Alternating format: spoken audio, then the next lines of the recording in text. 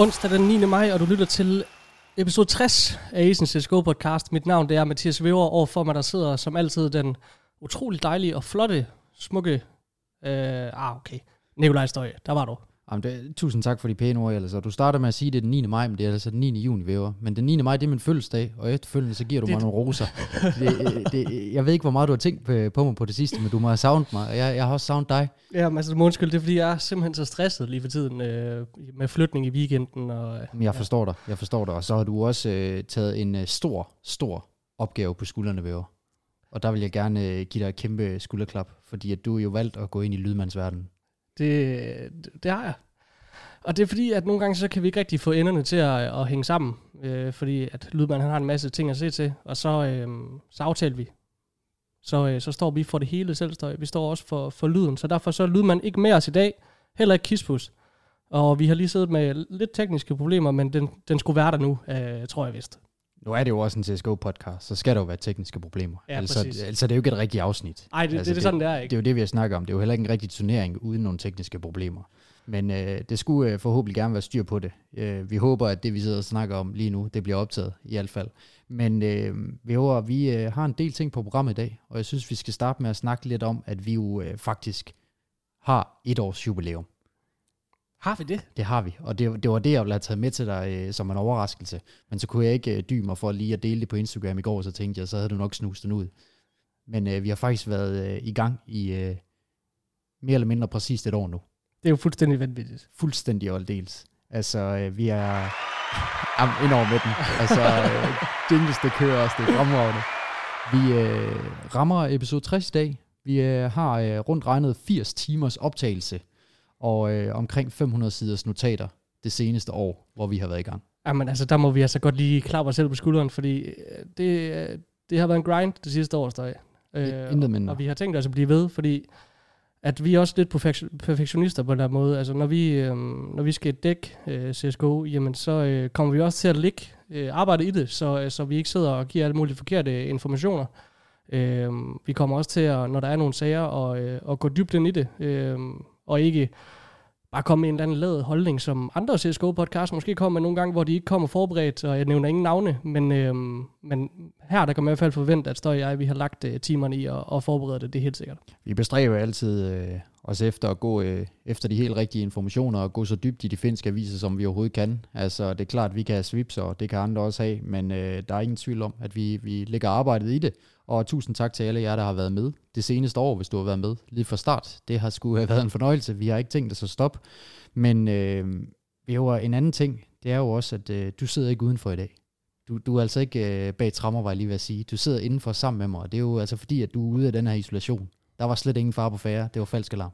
Det var fuldstændig falsk alarm. Altså, der var mange andre til sammenkomsten, som faktisk fik corona, og som er på Corona Hotel as we speak, men den dodger jeg.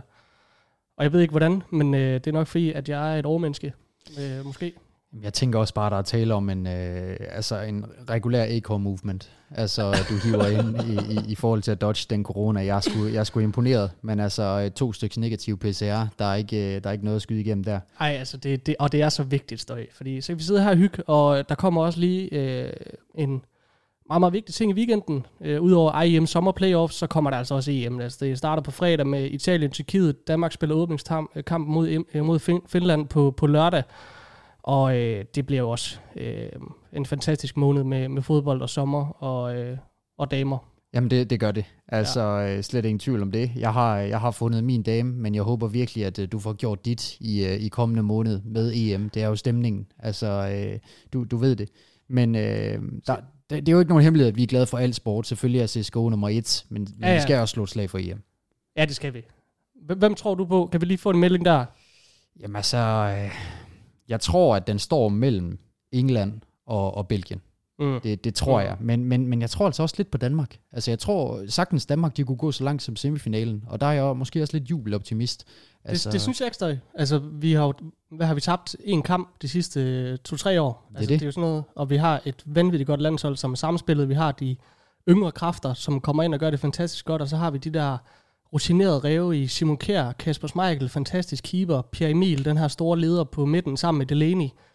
der, hvor vi mangler lidt, det er måske på nieren. Altså, jeg ved godt, at du er FCK-fan, Støj, og Jonas Vind er jo ikke nogen dårlig fodboldspiller, men vi mangler måske lige Bentner der i topform, for at kunne rigtig tro på en semifinalplads, men vi er favoritter til at gå videre for gruppen, og vi skal højst sandsynligt møde Holland i en eventuel 8-delsfinale, og så er man ved at være der, ikke? Så altså, vi tror altid på Danmark, og vi er jo ikke bange for at kippe med fladet og hæppe så meget, som vi nu kan, ikke?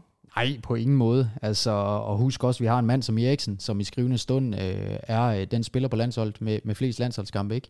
Men jeg har i hvert fald købt landsholdsmerchandise. Jeg har købt hjemmebanetrøjen. Jeg ved, du har gjort det samme. Jeg var lidt sent ude, men jeg forventer, at den kommer efter første kamp, fordi at, jeg skal selvfølgelig have print på. Altså har jeg en til dig. Om det er godt at høre. Jeg har der, Støj. Om det er godt. Men hvem tror du på? Kan vi lige få et bud her? Jamen, jeg tror, Belgien tager det her. Og jeg håber, det bliver i en finale mod Danmark. Ja. Jeg tror også på Belgien, men jeg vælger at sige England, fordi der er et eller andet omkring England i år. Der er en anden tro på tingene. Og de har nogle fantastiske spillere. Phil Foden er jo kommet ind og gjort det fremragende. Man har så mange gode spillere. Og jeg tror, at fodbold det kommer hjem i år. Så jeg ser England, Støj, og der kan vi lige få en fadøl på den, ikke? Jo, lad os tage en fadøl på den. Det synes jeg er på sin plads, trods det ikke har noget at gøre med Counter-Strike. Og så lige før vi går i gang, så fik jeg en besked fra dig sådan rimelig sent i går aftes, at du havde spillet firmaserie, som du gør med dit nye arbejde. Og der siger du simpelthen, at du lægger 126 kills over 3 maps, I vinder 2-1. Altså er de andre bare i rygsækken, eller hvad sker der? Nu vil jeg ikke smide de andre for meget under bussen, og så alligevel, fordi det tror jeg, de har det helt okay med. Men de er rigtig meget i rygsækken. Altså, lad mig sige det på den måde. Vi er jo over 40 kills det er det. I hver map. Det er det. Altså, men vi er jo rådet en division, hvor det er lidt blandet ranks, og der stikker jeg lidt ud. Og det er et holdspil, så det betyder ikke, at jeg kan køre mælken i Saiwu-stil hele vejen. Nej. Men i går, der ramte jeg sgu dagen. Altså, det gjorde jeg. Det var en af de der dage, hvor det var rigtig fedt at spille Counter-Strike, hvor man får lyst til at spille lige med det samme bagefter igen. Støj, hvis... er du færdig med introen her? Det tænker der er jeg. Ikke mere? Okay. Det tænker jeg. Jeg tænker, vi er klar til en agenda, fordi vi har altså meget, vi skal se til. Agendaen i dag, det bliver selvfølgelig den turnering, vi er i gang i lige nu, hvor der lige er en pause inden playoffs, IEM Sommer, hvor at vi har set en masse Ancient faktisk. Det har været virkelig spændende at se den her nye map i aktion, og vi kommer også til at kigge lidt på det i dag. Og så skal vi selvfølgelig kigge på alle de overraskelser, der har været. Blandt andet EG er jo altså på en eller anden måde tilbage nu, selvom vi fik sådan meldt dem helt ude på en eller anden måde, ikke? Og så skal vi også på rygtebørsen selvfølgelig, hvor at der trækker op til en ny stor skandale i Rusland igen. Og vi kommer til at gentage os selv rigtig mange gange i den her podcast, men de kan simpelthen ikke finde ud af det derovre. Men vi kommer til at præcisere det lidt mere senere i podcasten med Støj. Vi kan lige starte med at kigge på den her IEM Sommer. Ja, for vi har jo at gøre med en turnering, som jeg synes, det er den turnering i de seneste lange stykke tid, og det er jo ikke engang så lang tid, men når man kigger på de seneste turneringer, der har været, så er det virkelig den her, hvor der er flest ting, der springer i øjnene. Altså, vi har virkelig haft nogle opsæts, og nogle ting, som jeg i hvert fald personligt ikke havde regnet med. Altså, vi kan starte med at kigge nærmere på de hold, som der er ude, og det er selvfølgelig nedefra og op i forhold til placering. Vi har Sprout, Extra Salt, Imperial, Fnatic, dem havde man forventet, at de ville få et tidligt exit, de 4 hold, ikke?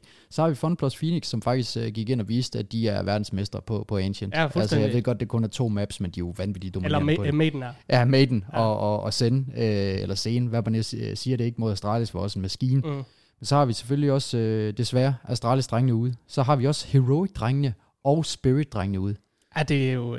Og vi snakker altså 9. og 12. plads til de 2 hold, som du og jeg, vi havde set som værende dem, der tog kronen. Jamen, jeg tror ikke, der er nogen, der er overrasket. Nej, altså så endnu en gang, så har vi jo at gøre med et Ace-panel, som der er i Narnia med deres predictions. det er jo helt i hampen. Men, og så har vi også Complexity og NiP derude. Tilbage har vi Gambit, EG, Vitality, Virtus Pro, OG og G2. Ja, og kvartfinalerne, Støj, som starter fredag. Det er altså den første Vitality VP. Mega fed kamp, som vi også kommer til at kigge nærmere på. Vinderen, den skal møde OG i semifinalen lørdag. Så har vi den anden bracket, det er altså Gambit og EG, som skal møde hinanden kl. 8 fredag. Og der venter den bosniske dødstue G2 i semifinalen der, Støj. Men jeg synes, det man skal starte med at tage fat i, det er, altså, hvor hurtigt tingene det kan ændre sig i Counter-Strike. Fordi i sidste afsnit, der snakker vi om EG, at, hvad var de havde, 18% win rate de sidste par måneder, eller halvår, eller hvor meget det var, ikke? Lige præcis. De sidste 3 måneder havde de en win rate på 18%. Og de var nede et sted, hvor at vi i hvert fald tænkte, at den der organisation ville stoppe projektet, fordi det simpelthen har været så rædderligt, og den præstation, man leverede i Flashpoint, i CS Summit, hvor man ryger ud uden at vinde en kamp, det er jo også skandaløst, når man tænker på, hvad er det for et spillermateriale, de egentlig har til rådighed i EG. Men så typisk Counter-Strike i 2021 og også 2020, det er, at EG de kan faktisk hen og overraske helt vildt. Også en rimelig stor overraskelse i OG, vil jeg sige, som jeg synes har lignet det stærkeste hold indtil videre, er i semifinalen, som nævnt. Og der har man jo virkelig fået Mantu i gang også. Men jeg ved ikke, hvad du vil sådan trække ud af det, Støj. Jo, altså jeg har samme indtryk. Jeg er meget overrasket over, at EG de kommer ind og leverer sådan, som de gør. Altså, vi snakkede om sidste gang det her med, at så frem de ikke gik ind og beviste nu, altså, så røg de ned i Fnatic-spiralen. Altså den tur, hvor at du virkelig har svært ved at komme op igen. Men de får altså vendt skuden nu, og forhåbentlig så er det noget, der kan vare ved for dem. De ser faktisk ret stærke ud. Altså det virker som om, at Micho han er blevet spillet rigtig godt ind, og deres aftaler, dem er der styr på nu. Vi kommer lidt ind på senere, at de jo også har mistet deres coach, og det ser jo ikke så godt ud for den mand, at de går ind og performer så godt, lige efter at han er trådt af. Men også OG, altså, jeg er lidt overrasket, men så alligevel ikke, fordi at jeg synes, at de har vist altså steady improvements, siden at Flames kom ind på holdet og Nico. Jeg er faktisk også træt af, at vi ikke fik talt det mere op sidste gang, fordi jeg føler begge to, vi havde sådan en tro på OG, fordi de sådan trendede opad, og der var ny tro på tingene. Flames er kommet ind og virkelig givet dem en anden dimension, ikke? Men hvis vi lige tager fat i de danske holdstøj, så er det jo også, synes jeg, utroligt skuffende, at Heroic de ikke kan slå EG i hvert fald. Vi har været ret kæphøje. Vi er jo ikke bange, som sagt, for at kippe med fladet og være totalt irriterende, når det gælder danskerne, fordi at, sådan er vi.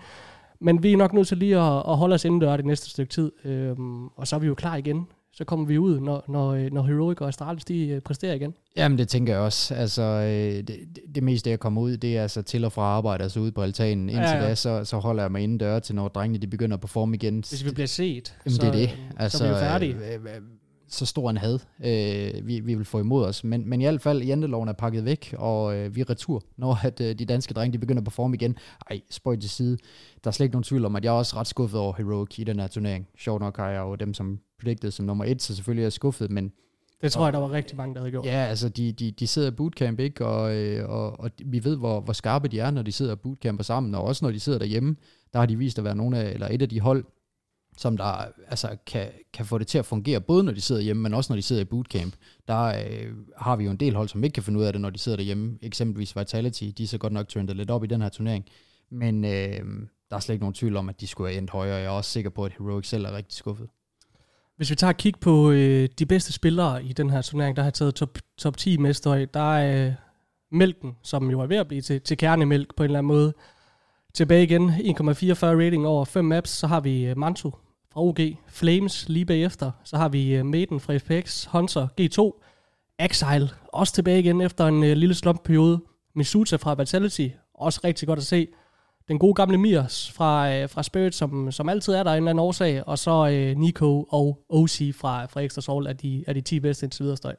Ja, og Mælken han går bare ind og beviser, at altså alt det kritik, som han har fået for at være lidt inconsistent det seneste stykke tid, det modbeviser han. Altså det ser ud som om, de har fået det til at fungere lidt mere nu med Kyojin inde på rosteren. Det er klart, de skulle lige have noget tid efter tanken i RBK, han blev taget ud.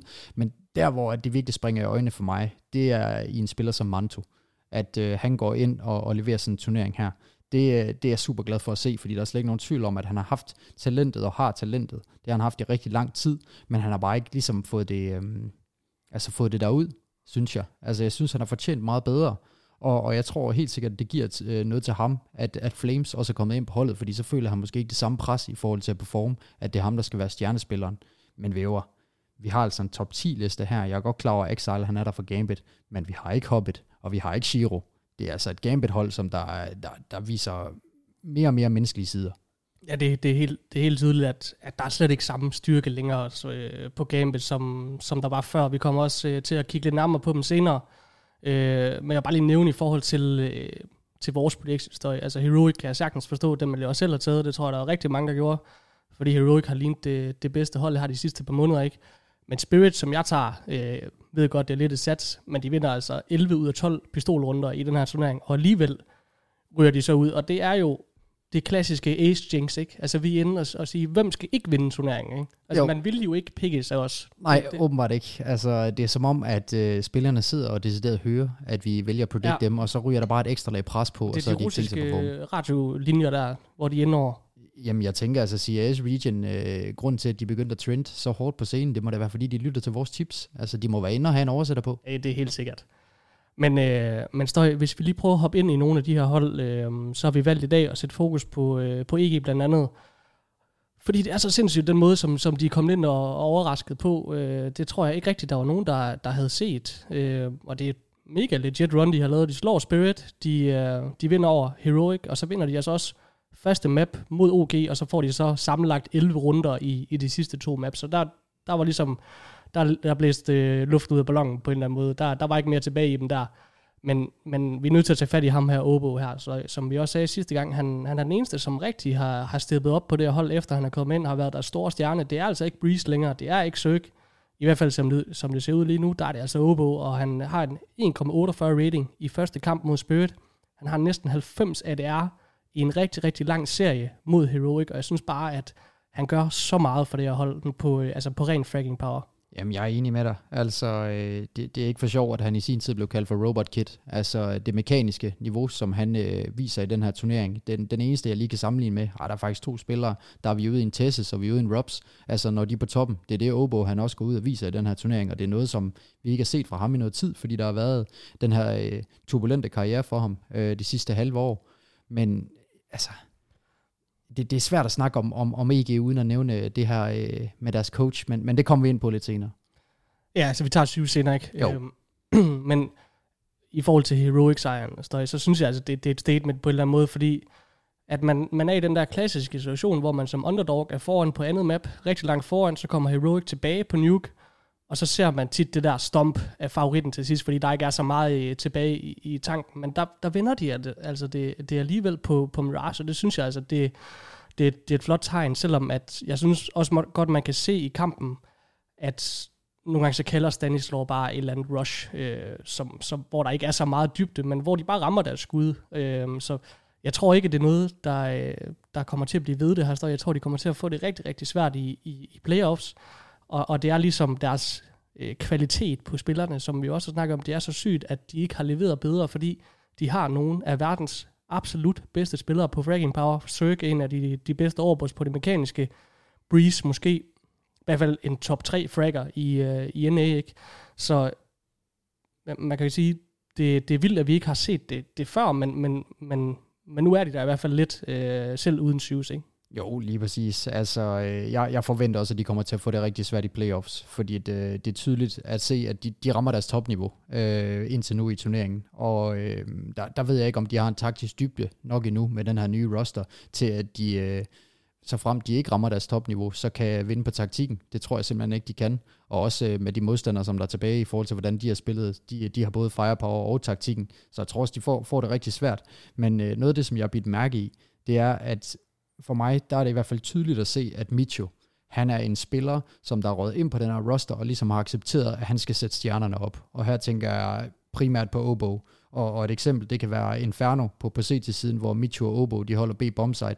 Der står Micho over bag piller til træeren, emo, hvad man ellers vil kalde det. Der står han og liner en popflash op, vitterligt næsten hver evig eneste runde til Obo. Han står bare og venter på Obo, han kalder den, og så skal Obo ud og få 3-4 stykker. Men det fungerer altså for dem, og det ser ud til, at Micho han har accepteret det her, og spiller faktisk som en rigtig fin support igennem den turnering her. Og Micho er også en spiller, som i hvert fald kan holde sin egen grund. Altså han er også en god mekanisk spiller, og har også blandt andet i åbningskampen mod Spirit, der går han jo 1,7 rating, eller sådan noget. Så det er også en spiller, som vi ved også kan gå rigtig stort. Og så er der lige pludselig lidt potentiale på det her EG-roster-støj, men jeg tror også, at de kommer til at få det svært fremadrettet uden Shoes. Altså har man den der taktiske dybde uden ham, og har man den der store mentale leder, som vi også ved Shoes er, fordi vi ved, Stanislaw, altså han er jo altså mailing, der tørrer-agtigt. Det er han. Der sker ikke så meget med ham i forhold til kammeratskabet, eller hvad man kan sige, stemningen, men han er en dygtig in-game leader, det ved vi. Han har haft rigtig, rigtig meget succes på forskellige NA-rosters, også Optic, dengang de havde Mixwell League og slog, var det Astralis, de slog i E-League-finalen der, ikke? Men ja, det er jo så typisk Counter-Strike, det her på en eller anden måde, at EG de kommer ind på den her måde. Ja, og det er også lidt fedt på en eller anden måde, ikke? Fordi at det tilføjer bare lidt spice til, at konkurrencen bare er så tæt, som den er, og så ved du godt, det varmer lidt om hjertet på mig, når jeg ser, ikke nødvendigvis at Zerg, han performer vildt godt, men i hvert fald det hold, han spiller på, de performer godt, fordi at han jo er en favorit i min bog. Og han har altså også gjort det bedre end længe. Heldigvis. Ja. Altså, selvom at det er jo en mand, som der konsekvent altid ser ked ud på sit facecam. Ja, der er ikke meget i ham. han ser bare ked af det ud, også hvis han får 3K. Det gør han. Men hold op, og kan man bare se ham spille Counter-Strike dagen lang. Altså, det er en fornøjelse. Det er så smooth. Det er så vildt.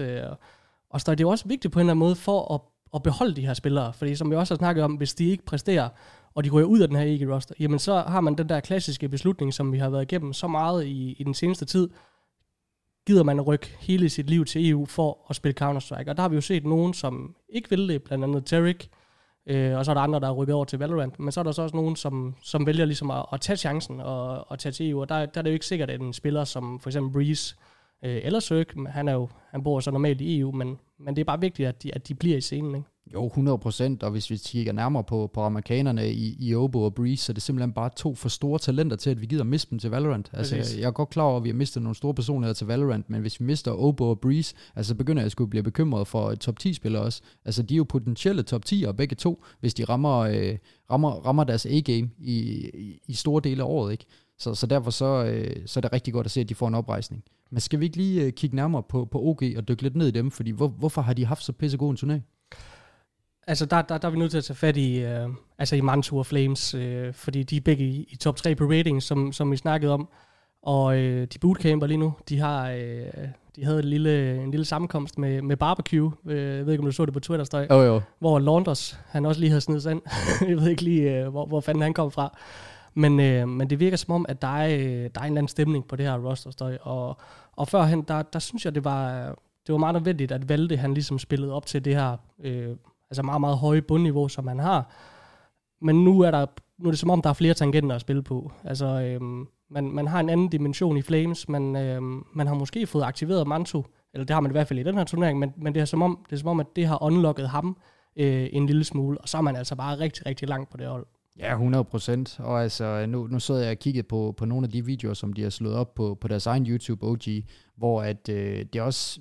Der har vi at gøre med Nico, vi har at gøre med Kasper, deres coach, og så har vi at gøre med Flames, som der er i et interview, hvor man får også det indtryk af, at de virkelig er en familie. Altså også, da de sidder hjemme i Valdes nye hus der. Præcis. Altså, og sidder og spiser sammen. Og jeg går ud fra Launders, han er sikkert i København, fordi han skal måske komme til noget Blast. Der Blast Spring Finals. Ja, lige præcis. Ja. Jo, det starter den 15. juni, så jeg går ud fra, at det er derfor, at han er her. Men i hvert fald også Nico, som der er ude at sige, at han har tilbudt Flames at bo hjemme på ham, indtil han er 18 år. I København, så kan han finde sin egen lejlighed. Altså det er virkelig som om, at de er en familie, og de har det rigtig godt sammen uden for serveren. Manju, han går i Valdes have og samler haveaffald. Men det er der, vi er. Det er jo helt vildt jo. Altså det er jo kollektivt på en eller anden måde. Altså OG, hold op, de har fundet hinanden efter et helt år, hvor at det godt nok ikke helt det samme roster, der havde de lidt nogle andre spillere, men de ikke mødte hinanden. Og så fik man Nico ind, og så også senere Flames, og nu har man ligesom på grund af coronasituationen plads og mulighed for at bootcamp, og det er helt tydeligt, at det gør et eller andet ved det her roster. Og de slår jo altså NIP i åbningskamp, som kom hele vejen i finalen i Flashpoint. Derefter så slår man VP, som var i finalen ved Epic League over i CAS, som jo var sindssygt stærkt. Og så slår man også lige et brandvarmt EG til sidst, hvor man vinder 16-5, 16-6 på de sidste 2 maps.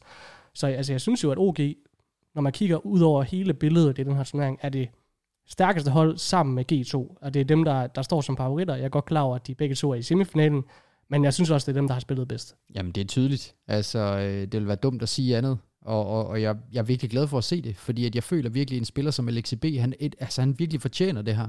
En spiller, der har brændt så længe for spillet, og røger ends, og siden da, der har han aldrig rigtig fået den der succes, og kommet op og blande sig helt sådan konsekvent omkring top 5. Nu har han endelig rosteren til det, og så må vi jo også bare være glade for at se, at vi har 2 danske spillere og en dansk coach, så er det klart, så er det en fornøjelse at se, når de rykker op af listen. Og hvis vi tager statsen, så har de altså også den højeste flash assist, altså hvor mange enemies de dræber i en runde, som er flashed. Og der ligger de altså på 0,38. De får altså næsten et frit flashkill hver tredje runde, og det er altså bare super, super flot. Og så trader de også 30% af deres deaths, og det er altså også bedst i den her turnering. Så det er tydeligt, samspillet, det kører altså også. Og så samtidig med, at man har de her klassespillere aktiveret. Jeg ved, hvor god Mantu han kan være, ikke, når han så er på toppen. Han har også de her perioder, hvor han så også falder ud og ser sådan lidt...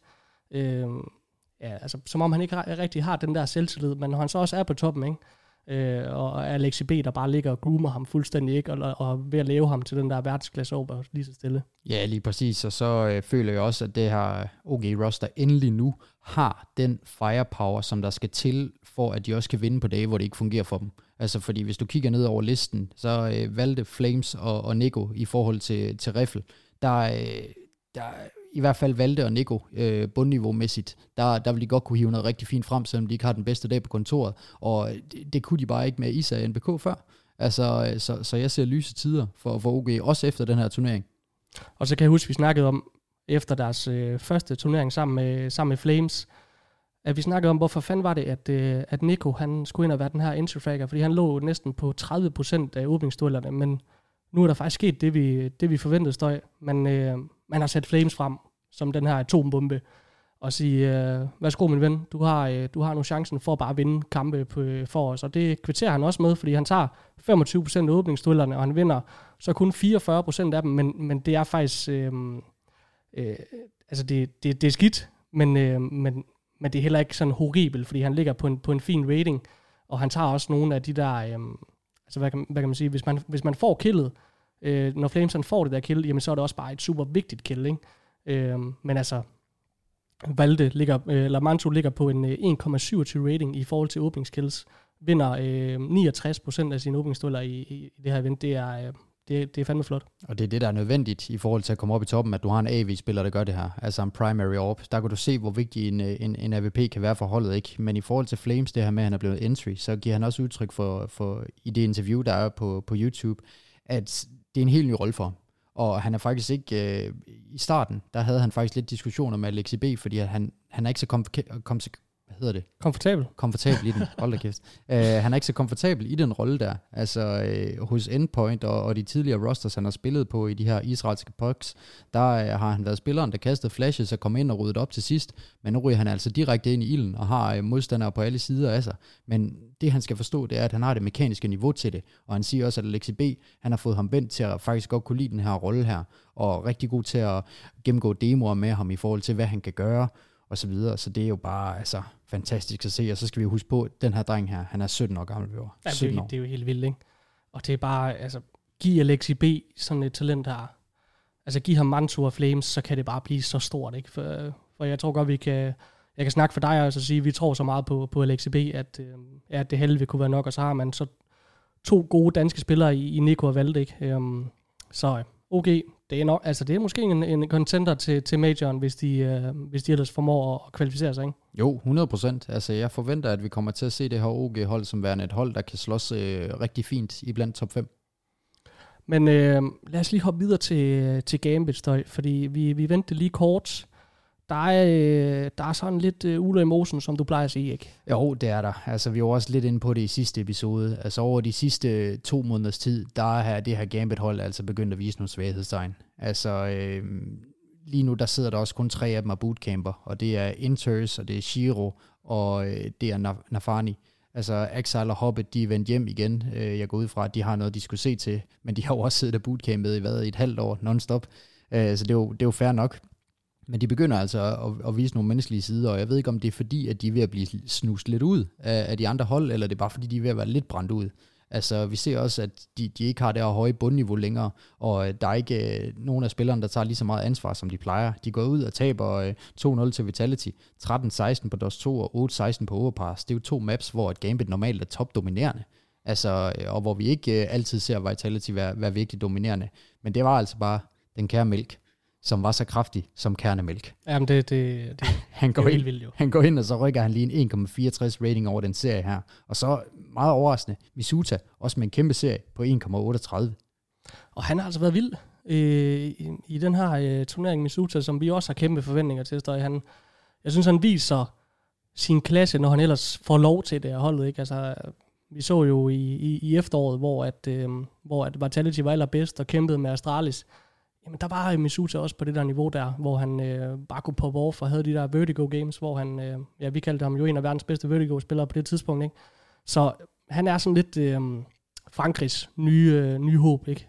Nu ved jeg godt, at jeg vil sige, at Wuhan er etableret, så jeg vil ikke kalde ham et håb, fordi han er så fandens dygtig, men Misuta, han er den næste på listen, vil jeg i hvert fald sige, ikke? Men det er svært med Gambit, altså hvad der lige præcis går galt for dem, fordi der er jo rigtig mange faktorer, som det i hvert fald kan skyldes, så du nævner nogle af dem, altså de har grindet så meget det sidste stykke tid, altså ligger de så mange timer i det længere, er man måske ved at udfase lidt, inden at man skal på den her pause, og så kommer de her vigtige turneringer. Efter pausen kommer Cologne, der kommer et RMR-event mere, og så er der jo også, ja selvfølgelig det der med, er de snust ud, hvor meget der er blevet set på dem, og det er jo klart, at folk får mere og mere information på, hvordan Gambit spiller, og de har jo også spillet så flawless, som man overhovedet har kunne spille. Jeg har kaldt dem det bedst spillende hold nogensinde, da de var på toppen, og det synes jeg også, de var.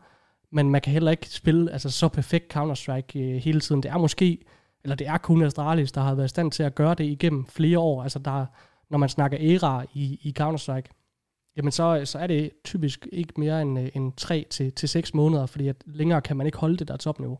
Nej, lige præcis. Og altså, så tror jeg også, man skal huske på, at man kan altså også godt spille for meget Counter-Strike, selvom det lyder super mærkeligt. Og jeg tror, hvis Nafani han sad og kiggede mig i øjnene, så ville han også bare sige, no, not too much Counter-Strike.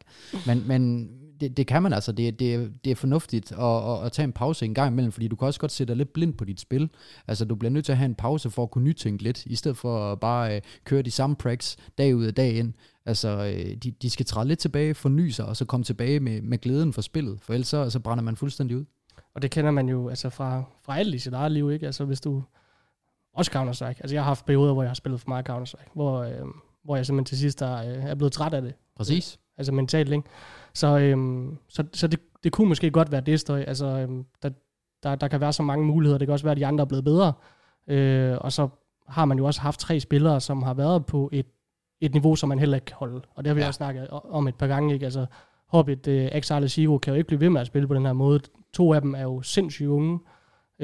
Og det bliver jo også simpelthen så fantastisk spændende at se, om de her unge spillere, de faktisk kan stå for presset, når vi kommer op på de her kæmpe scener, når de skal spille den der semifinale i Lanxess, når de skal spille kvartfinalen i Majoren på den der store scene, kan de her spillere så stå for pressestøj?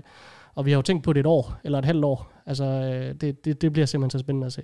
Det gør det. Altså, men hvis vi lige skal dykke lidt mere ned i de kampe, som de har haft i den her turnering, så der, hvor jeg virkelig føler, at de viser sig som mennesker og ikke robotter, det er eksempelvis i kampen mod Complexity. Altså, de smider et map til et Complexity-hold, som er sådan lidt dag og nat for tiden. De vinder serien 2-1, men de er virkelig tæt på at smide sidste map. Altså, de er foran med en del runder på Vertigo, som er sidste map, og vinder 16-14, og det er faktisk på et force buy. Altså, hvor at de har 3 deagles og en scout, mener jeg, hvor at Exile, han får 2 styks, som er de afgørende kills på den her B-trappe her.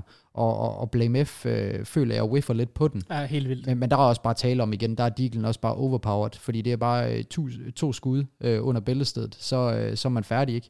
Men han har altså 1 HP Exile efter den her duel med Blame F, og så kan han bare smukke bomben af sammen med sin holdkammerat Inters, mener jeg det er, og så er det JKS, tror jeg, der er tilbage og skal forsøge at få den her bombe tilbage, men der kan du se, altså det der afgør, at det ikke er Complexity der videre, og Gambit der videre i den her IM Sommer, det er 1 HP. Det er de helt små marginaler ekstra. Og jeg vil faktisk næsten sige, at kampen mod Complexity, som de vinder, er vel næsten et større sværhedstegn, end at man bliver bullet ud af Vitality, fordi vi ved, hvor god Vitality kan være, når Saru han ellers får den der hjælp, den der Navi-snak, vi altid har, ikke? Når han har Misuta ved sin side, ikke? Og Shox han bare præsterer en lille smule, jamen så er Vitality fantastisk farlig, så altså, for et par måneder siden, der havde du jo aldrig nogensinde troet på, at Complexity skulle presse Gambit, og jeg synes også, at Complexity altså ligner et hold, som der kommer ikke til at ske så meget støj med dem. Altså jeg tror simpelthen ikke på, at de er bedre end det, de har vist, fordi de har haft JKS tilbage i så lang tid nu, og man kan bare ikke få hele holdet til simpelthen at fungere på én gang. Nej, jeg er enig med dig. Altså, jeg føler faktisk også desværre, at vi har set toppen af poppen med Complexity og den roster, som de har. Jeg håber lidt, de modbeviser os, men jeg føler, at det er der, hvor vi er, fordi at altså individuelt, så har spillerne måske lige set bort fra JKS, været op og ramme deres topniveau. Altså både i Blame F, i Config, i Poison, i Rush, i forhold til, hvad vi ved, de kan. Ja, i hvert fald Blame F, ikke? Altså han kommer ikke til at carry dem mere, end han har gjort allerede. Nu har de så godt nok Blast Spring Finals her i næste uge, som jo faktisk var den turnering, de vandt sidste år, hvor de virkelig kom ind, og hvor Jason Lake, han fik den her store drøm opfyldt om at bygge den her Juggernaut. Så spørgsmålet er, om det måske kan give dem et eller andet, at det var den turnering, de vandt sidste år, men det skal i hvert fald blive spændende, og så lige et stat til dig på Shiro og Exile, altså plus 20 i pistolrunderne indtil videre i den her turnering. Det er helt vildt. Ja, jeg vil ikke løbe ind i dem. Nej. Altså det kan jeg lige så godt sige. Altså fy for en skifuld, og det er jo så vigtigt, at i hvert fald en spiller som Shiro, som er en primary AWP, han også kan finde ud af at bruge sin sidearm. Altså det ser vi også en spiller som Device være super dygtig til. Altså hvis du kan finde ud af at bruge din sidearm, og kan finde ud af at bruge stokken, så er du en komplet primary AWP.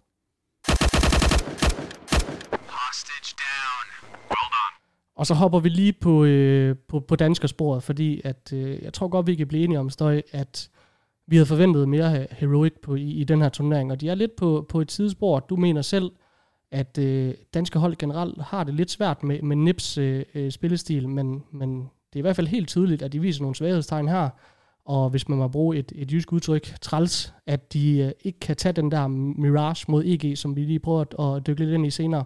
Men når du siger, at de har svært ved Nips spillestil, hvad så du mener, Støj? Jamen, jeg synes, vi har set det over flere gange nu. Altså, det er back-to-back, at NiP med den her nye roster, de går ind og slår Heroic. Og vi har også set, hvordan NiP, også før i tiden, da Astralis havde Device, hvordan Astralis havde kæmpe problemer mod NiP. Altså, og man skulle tro, at det var bedre for Heroic, fordi de måske har en spillestil, der til tider kan nikkes lidt anerkendende til NiPs spillestil også, hvor det kan være lidt kaos og så videre, men vi ved også fra vores interview med hunden, at det er kontrolleret kaos. Der er altså en mening bag galskaben, og der er bare nogle tidspunkter, hvor det som Hampus han kalder, det er der ikke nogen mening bagved, men det lykkes bare for dem, fordi de har nogle individualister i blandt andet Res, som der kan gøre det muligt, ikke? Men jeg synes bare, det er tydeligt, at NiP, de er virkelig hårde mod de hold, som der er taktisk dygtige. Altså, og jeg ved ikke rigtig, hvor det kommer fra, fordi at det er ikke engang, fordi jeg synes, det sådan er en vild kaotisk spillestil, men de er bare super dygtige til at counter det. Mm. Og det er jo sådan lidt en klassisk snak, det der med den løse spillestil mod den strikse spillestil, og vi har også set Astralis en masse gange, da de var på deres top, hvor de sagde, at det er så svært at spille mod de og de hold, fordi man ved ikke, hvad de gør, man kan ikke forvente, hvad fanden der kommer til at foregå, ikke? Men vi kan lige prøve at hoppe ind i deres T-sider, Støj, fordi at de vinder altså kun 38% af deres T-runder ved den her turnering, og det er jo faktisk noget, som vi har været vant til at se som en styrke fra Heroic. Man taber den første duel 60% af gangene, man har kun 0,65 multikills per runde, man vinder kun 64% af sine 5v4 situationer og 21% af sine 4v5. Og alle de her stats, det er altså blandt de nederste 5 hold i den her turnering, så der er et eller andet problem omkring deres T-sider, Støj, og jeg synes også, at de spiller jo også løst. Altså de kan jo sagtens gå ind på en side dry og prøve at ramme en eller anden timing, eller at Cadian går ud og laver et eller andet sindssygt, men jeg tror måske, det er en kombination af, at spillerne ikke har haft den individuelle succes, som de har haft de sidste par måneder, og det er jo det der lidt ligesom Gambit-spørgsmål, ikke? Altså, hvor lang tid kan man spille så flot individuelt, som de her spillere har gjort? Og jeg tror måske, det er der, vi skal finde svaret på en eller anden måde. Det tænker jeg også. Altså, jeg vil mene, at det Heroic er et hold, der er 100% momentumdrevet. Ja. Altså, det er klart, de har et bundniveau, og det er også et rigtig godt bundniveau, ellers vil de ikke være deroppe på verdensranglisten, hvor de er. Men de er også et momentumdrevet hold, så når at det går godt for dem, så spiller de også bare automatisk bedre. Og jeg synes i og for sig også, at de egentlig er gode nok til at håndtere, hvis de kommer bagud. Men jeg har da også sådan lidt, altså, det kommer også bare til at påvirke Cadians calling, og det synes jeg også er tydeligt, hvis Cadian han ikke har en god kamp, jamen så går det også ofte ud over resten af holdet, fordi at jeg ved også personligt selv, som hvis man er den, der kalder taktikkerne, og du spiller dårligt individuelt, jamen så tager du heller ikke de bedste beslutninger for dit hold, og det er der, hvor jeg føler, at den går galt for med den turnering her. Ja, og altså så meget som vi elsker Cadians støj, altså måske den mest underholdende spiller på hele scenen, altså så bliver det jo cheesy en gang imellem. Altså det gør det bare med Cadian, og det er også derfor, han er så fantastisk. Men hvis vi prøver at hoppe ind i den her Mirage mod EG, hvor de jo er foran 11-4 på CT-siden, ikke? Jo, det mener jeg. Og så i tredje runde, hvor de forspejrer, der pusher han midten alene med en scout, hvor han bare zoomer ind. Kommer der en flash ind, bliver en skudt fra vinduet. Og det er bare sådan de der ting, hvor man tænker, altså det er i hvert fald ikke consistent Counter-Strike. Men det er jo også sådan lidt charme ved Heroic, at man ser de her ting fra Cadian.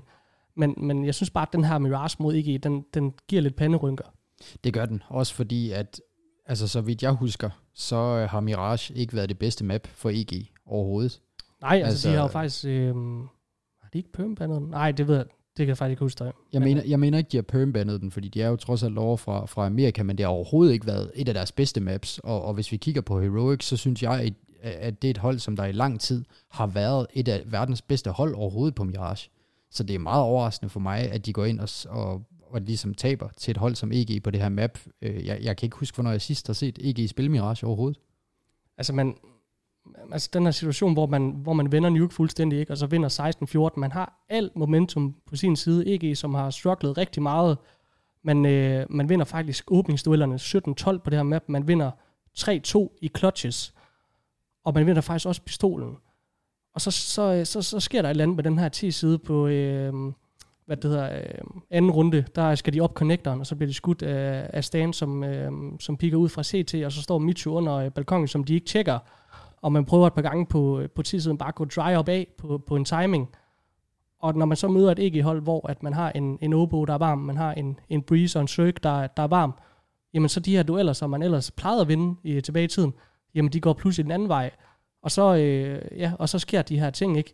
Obo, han går 18-9 med en ADR på 115 på den her CT-side. Altså fuldstændig brandvarm, den her lille mand, ikke?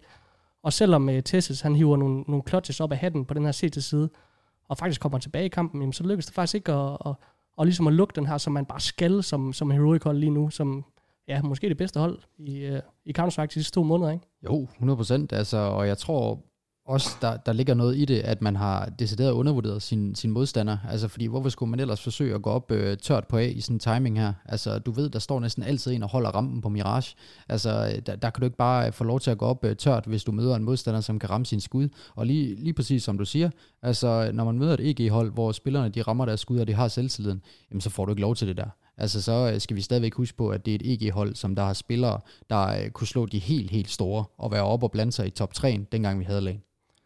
Og Stan, han vinder en 1v3 ved 11-13. Altså den her mand, som jo er Master Guardian normalt, ikke? Jo, men det er Udover Nuke, hiver den her fuldstændig sindssyge kanin op af hatten, som også, altså den ødelægger lidt altså kampen for Heroic, det her 1v3-klods. Man havde sådan hævet sig lidt tilbage på CT-siden, men altså man taber også en 11-4-føring mod NIP på T-siden af Mirage, så der er et helt klart problem her, som man skal have fikset, men altså lad os lade være med at smide Heroic på bålet nu, altså vi ved, hvor hurtigt de her ting, de kan ændre sig i Counter-Strike. Det er jo trods alt nogle små sample sizes, vi snakker om, altså de har spillet 6 maps, ikke?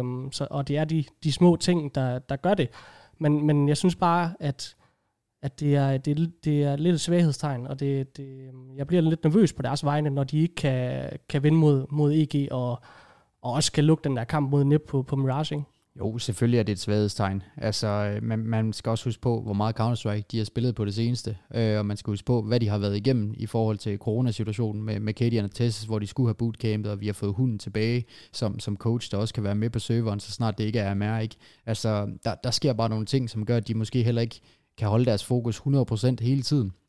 Men vi ved i hvert fald, at noget af det, som Heroic-drengene, de skal arbejde på, det er deres bundniveau. Fordi at der vil komme episoder, hvor at det her det sker igen, hvor de har en turnering, hvor de ikke rammer det hele, men hvor de skal kunne trække på noget erfaring, og trække på, at de kan gå ud og levere en 1,5 rating på henholdsvis Refresh, Stavn, Cadian i og for sig også, eller Testes hver gang. Men altså, vi ser jo også stadigvæk de der maps, hvor at, altså blandt andet Refresh går 19.6 på CT-siden af Mirage mod Nip, Stavn 19.9, men er det op på 118. Så altså, man ser jo stadigvæk den der individuelle klasse fra spillerne, men de får det ikke til at gå op i en højere enhed ved den her turnering, selvom at, altså jeg elsker jo den måde, som Heroic spiller Counter-Strike på. Den er simpelthen så underholdende at se på. Men vi skal, som jeg sagde før, vi skal passe på med at sætte Heroic på bålet, fordi at, det er måske vores bedste bud til majoren i Stockholm, ikke? Jo, sådan som det ser ud lige nu, der er det 100%. Altså, hvis vi skal have danskerhatten på, så er det Heroic, som vi skal tro på, medmindre der sker noget fuldstændig vanvittigt over hos Astralis, fordi de er bare et stykke derfra. Men hvis vi hopper over og kigger på Virtus.pro, så er de jo også på vej tilbage, vil jeg sige, efter at de havde et lille dyp, fordi at det er tydeligt, at efter de har haft den her storhedstid, hvor de slog Astralis konstant, altså også inden at de mistede Device, hvor at Kinderægget og Jame, de gjorde det lede ved folk, der har de jo, de har jo underperformet, og de har jo ikke ramt deres skud. Men nu så vi det i Epic League inden, altså de får virkelig grindet deres vej tilbage, trods at de taber nogle maps og så videre, det bliver nogle tætte serier, så er det altså dem, der kommer ud øverst, og de spiller også en flot turnering, synes jeg, trods at de stadigvæk mangler en del, det er tydeligt. Ja, og så har de et bye i første runde mod Fnatic.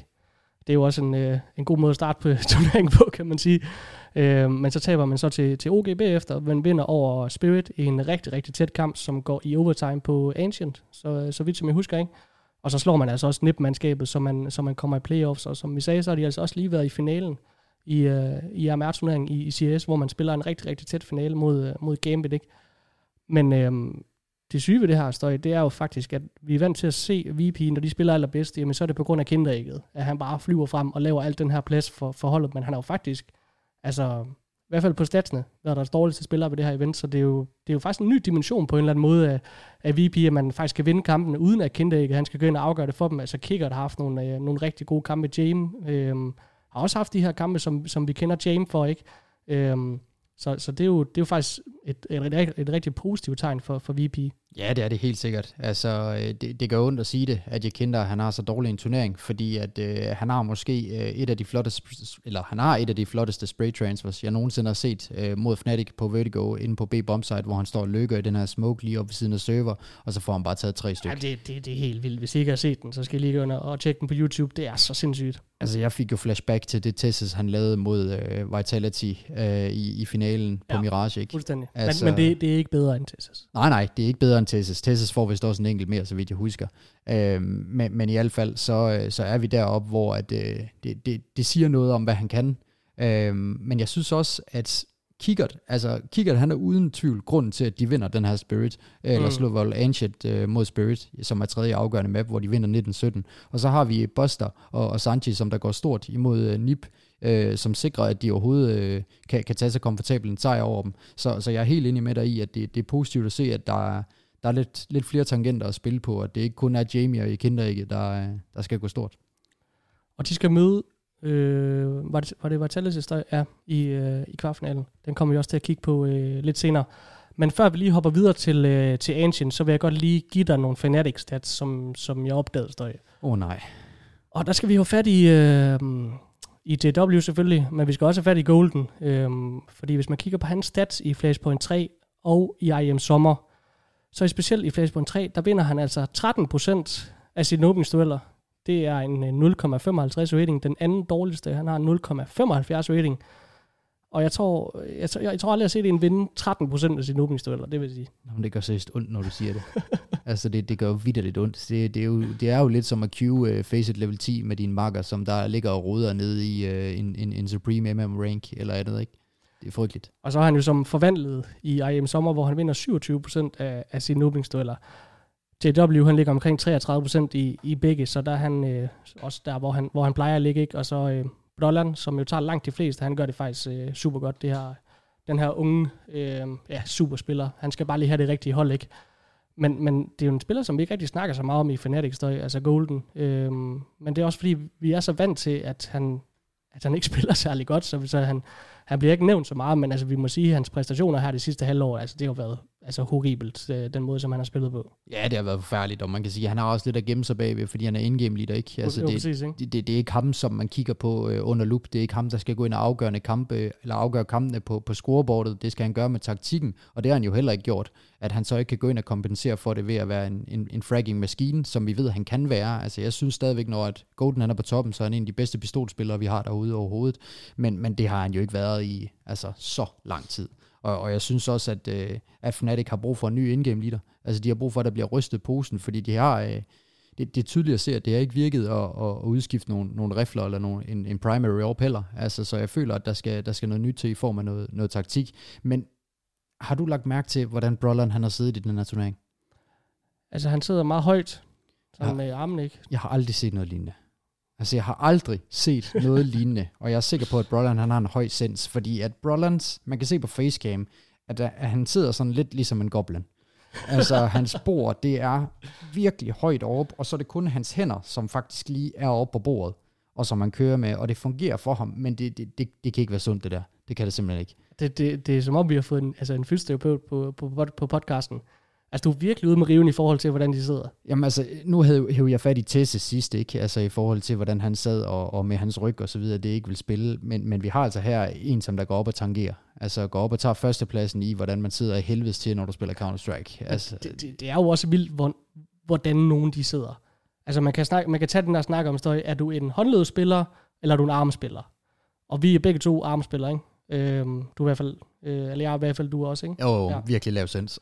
Præcis, altså der er det hele armen op, fordi så har man den fulde kontrol, ikke? Men så ser man også spillere, og der tænker jeg altid på Santaris, som jo sidder med, altså han sidder med halvdelen af hånden op på bordet. Ja.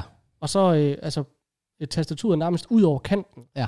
Og det er sådan, nogle gange så tænker man, hvordan fanden i helvede kan du spille CS sådan der? Altså, jeg fatter det simpelthen ikke.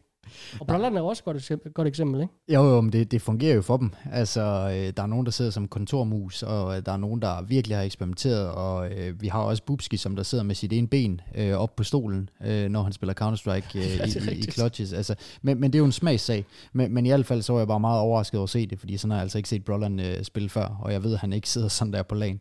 Men det var det for Fnatic. De er stadigvæk nede i Ulemosen. Jeg synes, vi skal hoppe til Ancient.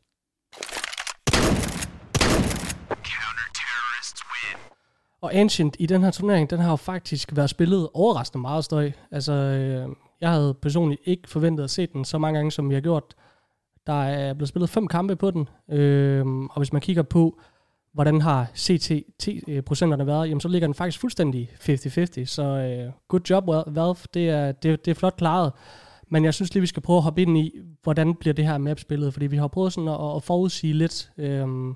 Og jeg synes faktisk, vi er ret i mange af de antagelser, vi havde. Altså, det første, jeg kommer til at tænke på, det er det her B-lane, B-rampe-område, som vi snakkede om, kommer til at være det klart vigtigste. Og jeg synes også, at det er område på Ancient, som altså, det er nærmest der, hele kampen foregår.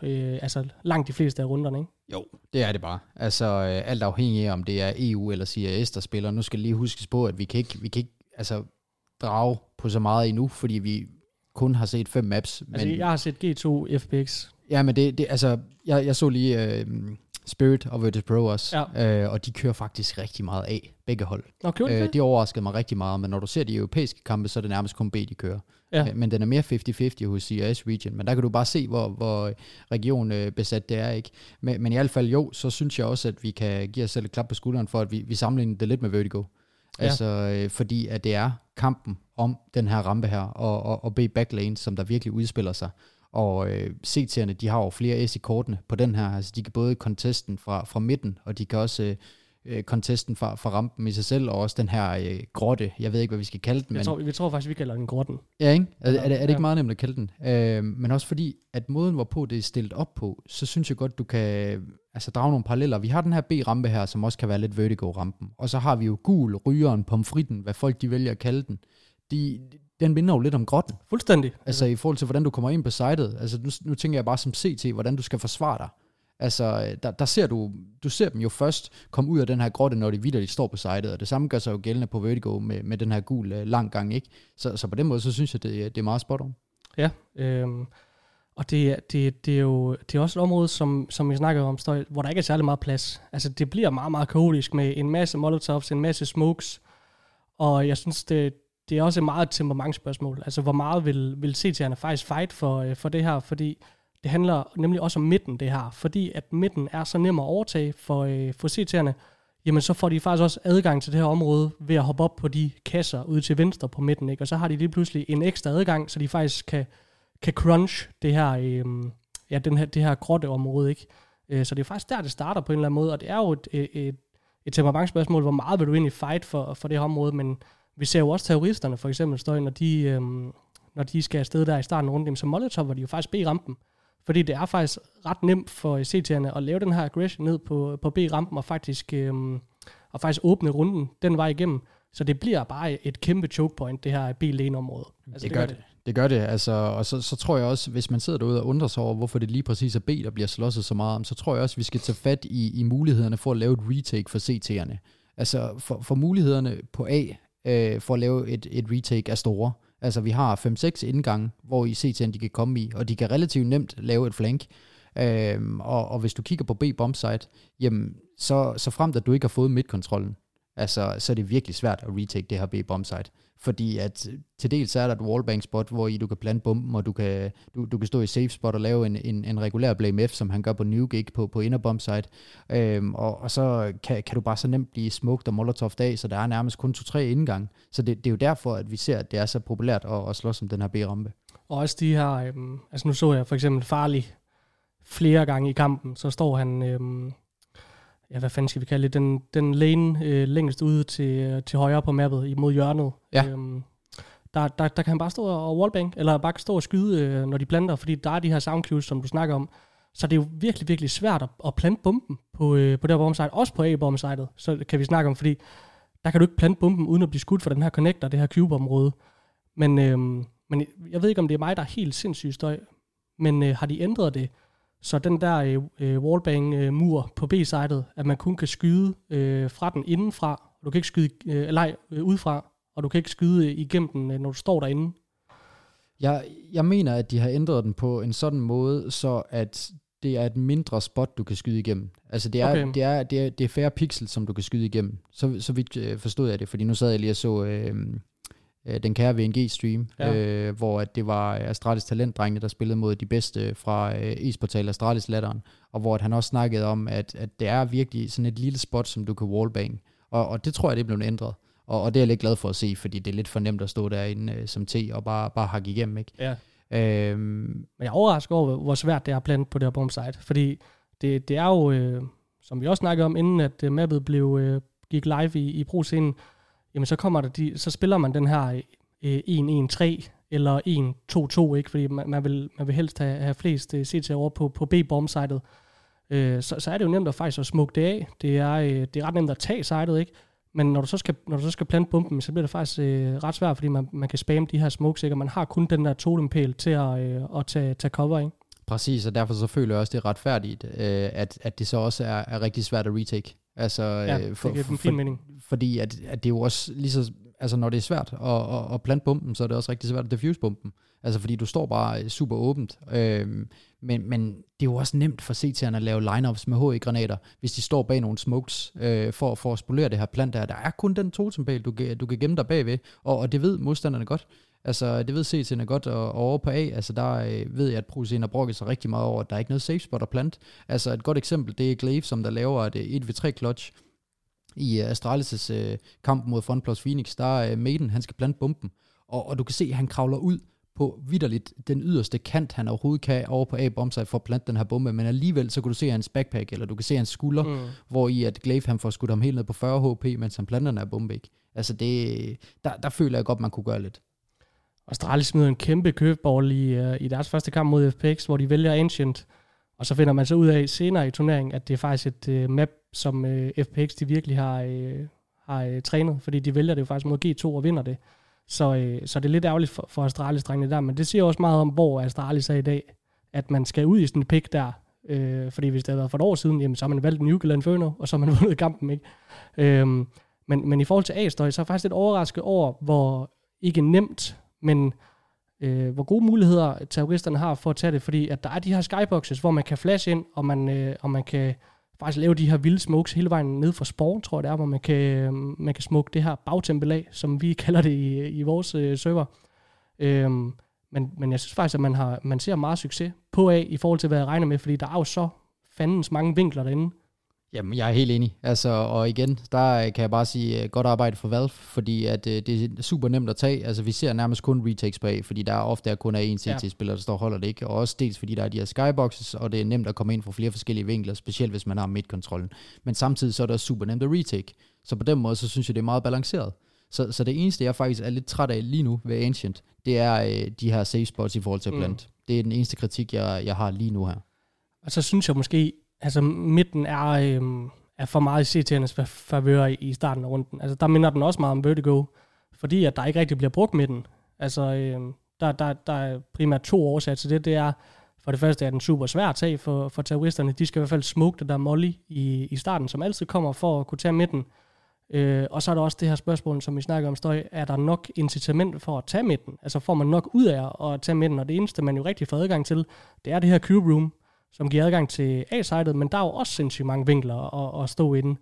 Men det er jo nemt som CT-hold bare at spille den her 1-2-2 eller 1-1-3, fordi at hvis man har midtkontrollen, som man jo har i 90% af runderne, i hvert fald hvis man har økonomien på sin side, jamen så er der også kun et choke point, og derfor så man for eksempel også G2, den måde de spiller den på, jamen det er bare, at Nexa, han i de fleste runder, han står og tickler en smoke i starten af A med en entrance, og så kan han egentlig delay den vej igennem, ikke?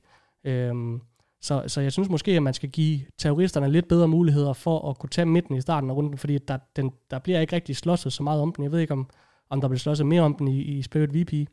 Nej, men det gjorde der heller ikke. Altså, så jeg er helt enig med dig, og jeg vil faktisk gå så langt at sige, at jeg synes faktisk, at den er endnu mere i CT'ernes favør end på Vertigo. Fordi at det er et større område, hvorpå at de kan placere sig.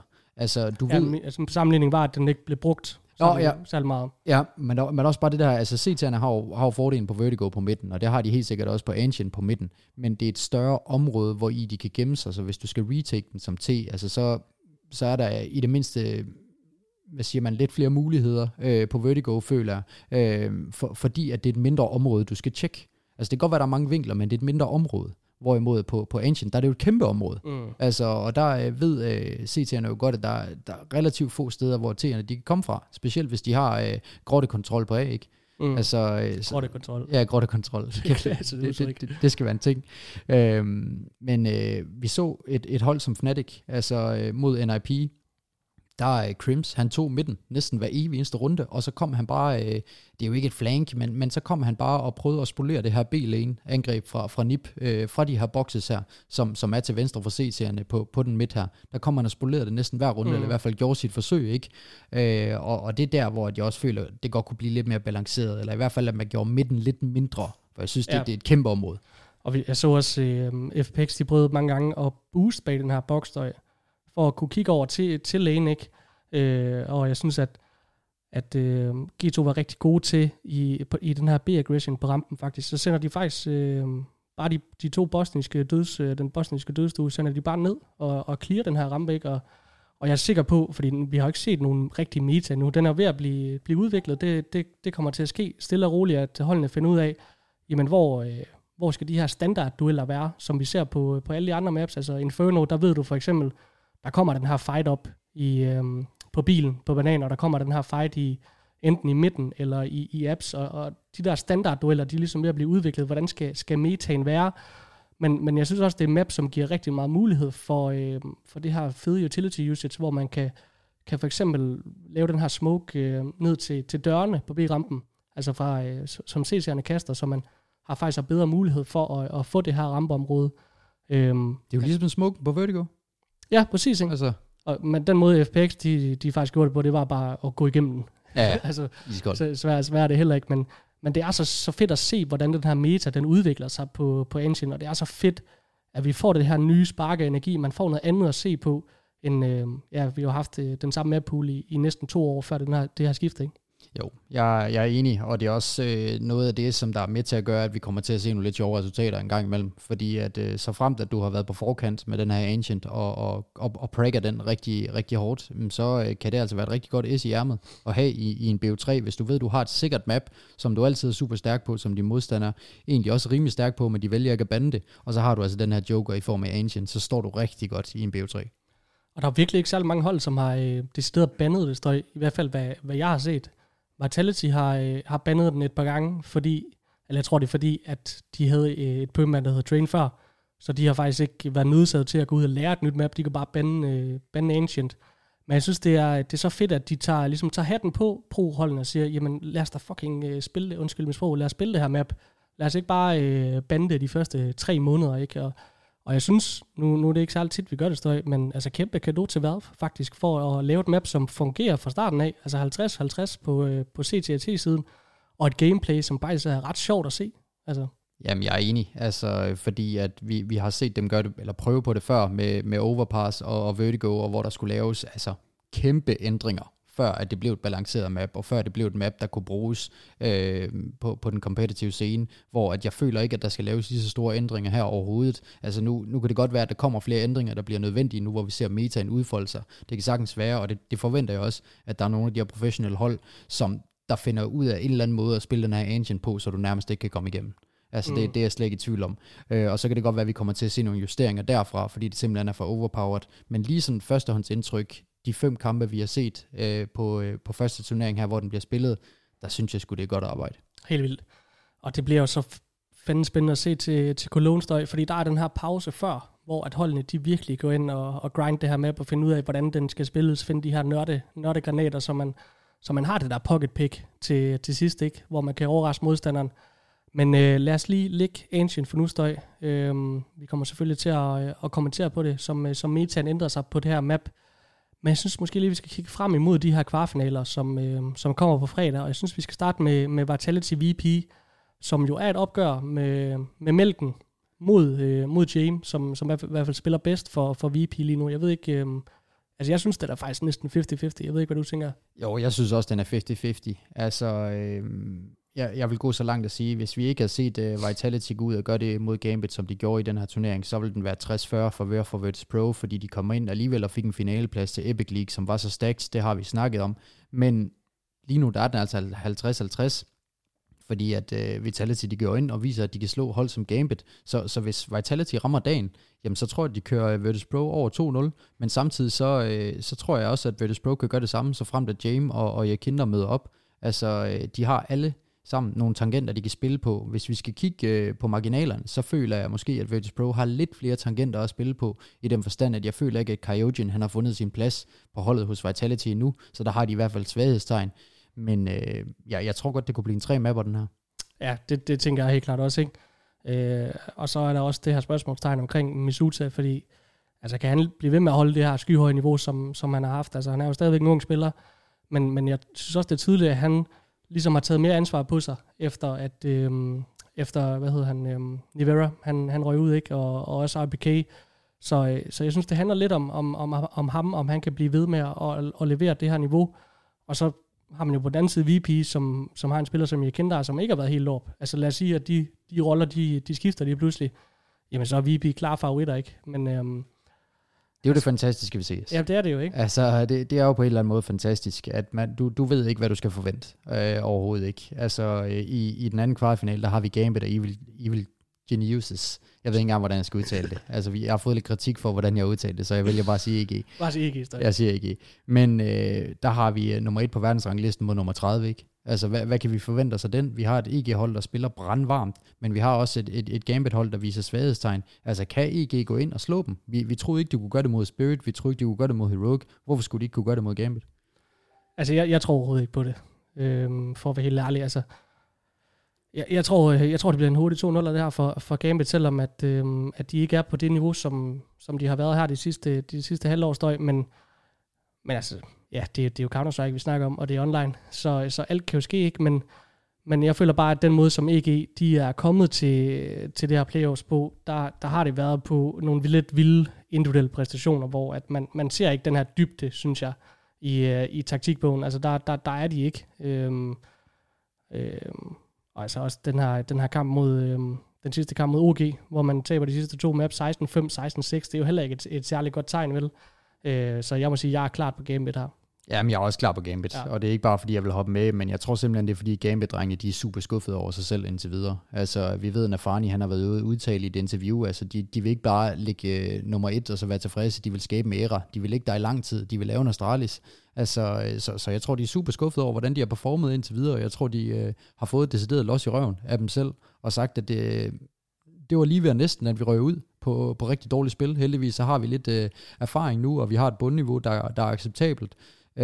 Og jeg tror ikke, at en spiller som Hobbit går ud og lader sig ramme en 0,58 rating igen, som han gjorde mod Vitality. Det tror jeg simpelthen ikke. Og lige før vi går på rygtebørsen, hvis du skal komme med et bud på en vinder af IM Sommer, hvem skal du så nå der? Jamen, så vil jeg gå med G2. Og jeg ved godt, OG, jeg synes også, det er OG, der indtil videre har spillet det bedste, men jeg føler, at G2, de skal have den her. Altså, nu føler jeg virkelig, at G2, de er et sted, hvor de har vist sig at være consistent i noget tid nu. Jeg føler, at de fortjener den. Og jeg føler, at OG, de er kommet op på et niveau nu, hvor at de ligesom kommer til at være consistent. Det tror jeg, de gør. Men jeg føler, at de mangler den sidste edge, og der føler jeg alligevel, at G2, de har været nok igennem til, at de kan tage den det sidste stykke her. Jeg er helt enig, Støj. Jeg tror også på, at G2, de tager den her. Det er ved at være deres tid nu. Men lad os lige, skal vi hoppe på rygtebørsen? Ja, jeg synes, vi skal hoppe på rygtebørsen, for der er faktisk også en del ting.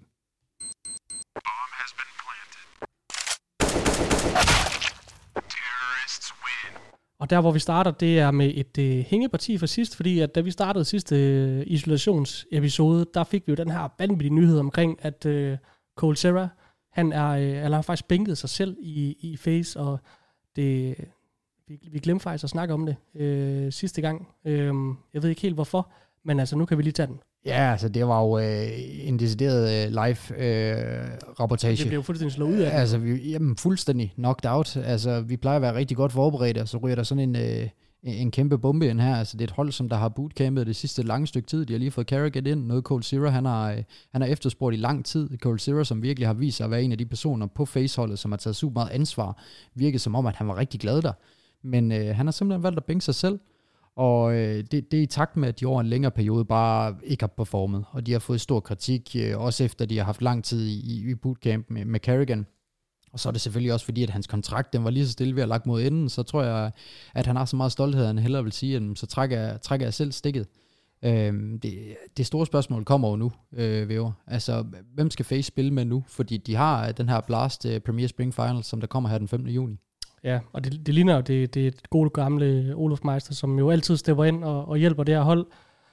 Men hvis vi lige skal prøve at sætte sådan en status på Coldzeras tid i FaZe, så har det været en lang skuffelse, fordi vi snakker om en spiller, som blev kåret som verdens bedste i 2016 og 2017. Han vandt 2 majors sammen med Fallen og Fø i SK og Luminosity, og dengang, der var han jo en af de... Altså på hans peak, der var han en af de bedste nogensinde, ikke? Jo, hvis man kigger på topniveau. Og vi snakker nogensinde. Ja, præcis. Altså de stats, han havde, var jo... Altså jeg havde aldrig set en stats før på for eksempel damage differential på runde. Der lå han på sådan noget plus 25. Og det kan godt være, at folk ikke lige helt forstår det stat, men han var så vild dengang. Men han blev også sat op på en måde på det hold, hvor lige præcis som han gerne ville, var den her lykker til sidst i runden, hvor han fik så mange clutches, og han blev også sat i de spots, som han rigtig gerne ville. Og man havde jo også et meget specielt sammenhold på det her brasilianske roster, hvor man virkelig fandt ud af, hvordan man gerne ville spille Counter-Strike. Man var på samme papir alle sammen, ikke? Og så flyttede man til FaZe, han til FaZe, man havde kæmpe forventninger til Coldzera, nu skulle han ind og gøre den her kæmpe organisation til verdens bedste, ikke? Og det er så bare slet ikke sket. Han har slet ikke fundet det niveau, som han havde før, og det har bare været en lang slump for ham. Man tænker hele tiden, hvornår kommer Coldzera, ikke? Altså, vi troede jo, at det måske skulle være nu, når Carrigan han kom ind, fordi han er en mand, der kan unlock sådan et talent som Coldzera. Men jeg synes, at det er virkelig en øjenåbner for, hvordan det går på FaZe, fordi man kan jo godt tænke, at i den her proces, det er Carrigan, der tester en masse ting, som han selv har været ude at sige, de skal først top senere. Men jeg synes, den her beslutning fra Coldzera, den viser måske meget godt, at FaZe Altså, det går ikke efter planen. Jamen, jeg er enig. Altså, og jeg føler ikke, at det har noget at gøre med Colsieras egen personlige præstation, fordi at jeg føler også, at efter Carrigan kom til, og Colsiera har fået lidt mere den her clutch oprydningsrolle, som han er super dygtig til. Altså helt tilbage i SK var han jo fuldstændig vanvittig i den rolle her med clutches, ikke? Der følte jeg faktisk, at han fik et lille nyk opad i forhold til hans performance, inden at Carrigan kom til. Der spillede han ikke særlig god Counter-Strike, men der er slet ikke nogen tvivl om, at han har jo været langt fra det niveau, som er acceptabelt for en spiller som Colsiera. Og jeg tror, det, at han træder ud på den her måde, det siger også noget om, at han har nogle personlige mål. Og at han ikke bare gør det her, fordi at det måske er for Faces bedste, eller fordi at det er gået holdet dårligt, men fordi at han har nogle personlige mål om, at han gerne vil nå op nogle store ting. Altså, og man ved, at det tager bare noget tid at komme ind på en ny roster, og han er jo heller ikke helt nede i det helt unge alder længere. Han er ikke gammel overhovedet, det er ikke det, jeg siger. Men Colsiera, han vil opnå så mange flere store ting inden for Counter-Strike, end han har gjort hidtil. Ja, også fordi hvis man kommer til at se nogle år nu, hvor han ikke præsterer, som han gjorde før, så kommer man til at tænke tilbage på Colsiera som en spiller, som nærmest kun spillede godt, fordi han var i det rigtige system, han var i den rigtige rolle under fallen. Og det er meget indimensionelt ikke at kunne præstere i andre hold. Altså det har han jo ikke rigtig gjort. Så hvis han skal have det der legacy, som vi snakker om med Device, ikke, jamen så er det nødvendigt for ham, at han går ud og præsterer på et andet hold, og faktisk tager dem op til top 5-10 niveau, afhængig af de andre spillere. Ikke? Men altså, vi kommer med vores bud senere på, hvor han skal hen, fordi vi har i hvert fald en klar favorit her fra Ace-panelet. Ja, det er helt sikkert. Altså, jeg kan næsten ikke vente med at offentliggøre den, men i hvert fald så er jeg bare rigtig spændt på at se, hvad Face gør nu, fordi Olaf Meister, det kan godt være, at han træder ind, der går nogle rygter om, at han er med i Prague og så videre, det kan godt være, at han lige er med i Blast, fordi den er så tæt på turneringen, men han har jo ikke lyst til at spille Counter-Strike længere. Altså, ikke på fuld tid. Det har han ikke. Han skal nok være der for holdet, så frem de står i problemer, ikke? Men hvor villige er Face til at tage en chance nu her? Altså i forhold til, hvem de får ind, når vi er i den her RMR-circuit og så videre, så skal det være en spiller, som de virkelig, virkelig tror på. Føler Carrigan, for jeg forventer, at han kommer til at have meget at sige omkring det her. Føler Carrigan, at der er nok erfaring på holdet lige nu? Vil han have en spiller, der har været i gamet længe, som der ved, hvordan det skal gøres, men som måske ikke har, top mekanisk niveau? Eller vil han hente en af de her unge gutter ind, altså som vi har set, der er blevet gjort med BMAS, der er blevet gjort med Brokey, som er kommet fra FPL og blevet decideret tier 1 faste spillere? Altså, jeg ved godt, den er helt væk. Men hvis man skal kigge på listen over ledige spillere, så tror jeg, der er noget uforløst potentiale i sådan en spiller som Rigon. Altså, som lige havde et lille kort stint i Jens. Jeg føler, der er noget uforløst potentiale i ham. Han er brandvarm på FPL, altså kører folk fuldstændig over, og der er så mange spillere, der retweeter, at han søger en organisation, og det er altså store spillere, som der er ude at retweet det her. Så jeg føler, det kunne være sejt, hvis de hiver ham ind, men jeg tror bare ikke, han har stort nok navn til Face. Altså, jeg synes godt, det kunne ligne Carrigan, ikke? Og det er jo også trenden i Counter-Strike i dag, at man tager de her unge mekaniske guder, og så hiver dem ind, og så giver dem den her erfaring. Også fordi, at man ser ikke rigtig de her store, nu så vi det lige med Device, men altså ser man ikke de her store handler i Counter-Strike længere, fordi at der ikke er penge til at hive de her spillere ud af deres kontrakter, så man er meget handicappet i forhold til, jamen, hvem fanden kan man egentlig hive ind på det her roster? Og vi snakker jo også om med Carrigan Støj, at han vil gerne have et hold, som er etableret nu. Altså, det er i hvert fald den grund til, at vi tror, at han er flyttet fra Mousesports, det er, at han gerne vil have nogle mere erfarne spillere. Så det er jo i hvert fald det, der ikke taler for Rigon, men jeg synes, det er et godt bud. Altså, jeg har nemlig også set ham i FPL, altså han er jo helt skarp på det mekaniske, ikke? Det skal lige siges, at nu sagde jeg Ens, han har været på, det passer ikke, han har været på Contact, men det er fordi, han har været med drengene på Contact, som der spiller for Ens lige nu. Det er derfor, jeg kobler det sammen, altså Snappy og Spinks, ikke? Men jeg synes jo stadigvæk, altså man skal ikke male fanden på væggen i forhold til det her face roster, fordi man ser jo også nogle gange, jamen så kan det give helt nyt liv, og man har altså stadigvæk Twist, som altså når han er bedst af en top 5 spiller i verden, og der har vi også set under det her face-banner, at han har haft de der kampe, hvor han går, altså, eller i hvert fald serier, hvor han går plus 40, ikke? Og så har man jo Brokey, som jo en af de bedste talenter på overpladsen, vi overhovedet har i Counter-Strike, ikke? Rain har så ikke været så god på det seneste, men der er stadigvæk nogle byggeklodser på det her face roster, som kan bruges til noget, men altså, vi må bare kigge på deres historik i Counter-Strike. Måske lige ud over den sidste Carrigan-periode, som jo ikke var så lang, i hvert fald deres tid på toppen, men så har han jo ikke været god. Og vi ved ikke, hvordan det foregår i organisationen, men historikken for FaZe er i hvert fald ikke så god. Det er den ikke, og vi ved, det er en stor organisation, så jeg tror også, at det er nogle store herrer, der står bag, som der forventer nogle resultater. Ja, det er jo lidt nogle unge herrer, men ja, undskyld, penge. Det er rigtigt. Det er nogle unge herrer i det her FaZe-hus her. Ja, og de har, de er i hvert fald meget på de sociale medier, det er der, hvor de brander sig sindssygt godt. Det er jo sådan lidt organisationen for de unge, føler jeg. Ja. Altså jeg dækker i hvert fald ikke det der content, som de laver. Det er lidt for ungt til os, tror jeg. Men altså jeg synes, Rickon, det er et flot budstøj. Det skal i hvert fald blive super spændende at se, hvem at den store Finn Andersen, han vælger at hente ind, fordi vi ved i hvert fald, at han kommer til at have måske nærmest enestemme på det her. Altså sådan er Kerrigan også ikke. Præcis. Altså han vil have stor indflydelse på det her, og det er også altså så vigtigt for ham i forhold til at kunne få det til at fungere, og han har så meget erfaring at trække på, så jeg er sikker på, at han kommer til at have en stor stemme, for han ved, hvem der passer ind. Han har skabt flere rosters og fået dem til toppen. Men skal vi ikke lige hoppe over til svensken? Det plejer vi at gøre jo. Jo, altså fordi vi skal ikke snakke om Fnatic bare roligt derude. Vi skal snakke om NiP, og det er fordi, at jeg føler sgu, det er lidt overraskende væver. Altså jeg er godt klar over, at CTR performer dårligt, og du og jeg, vi sad og sagde, at han skal ud.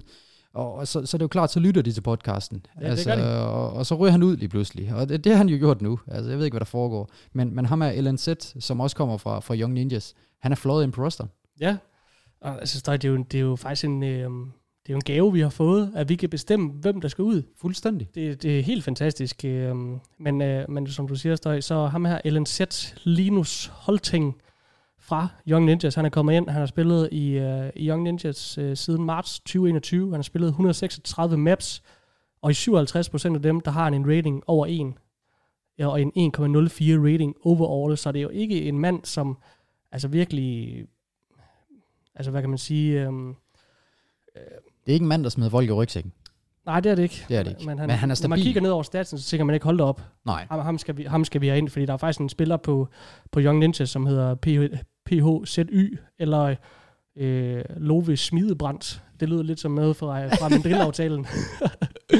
Men han havde faktisk bedre stats end Linus her, så det siger jo også meget om, at stats siger ikke alt.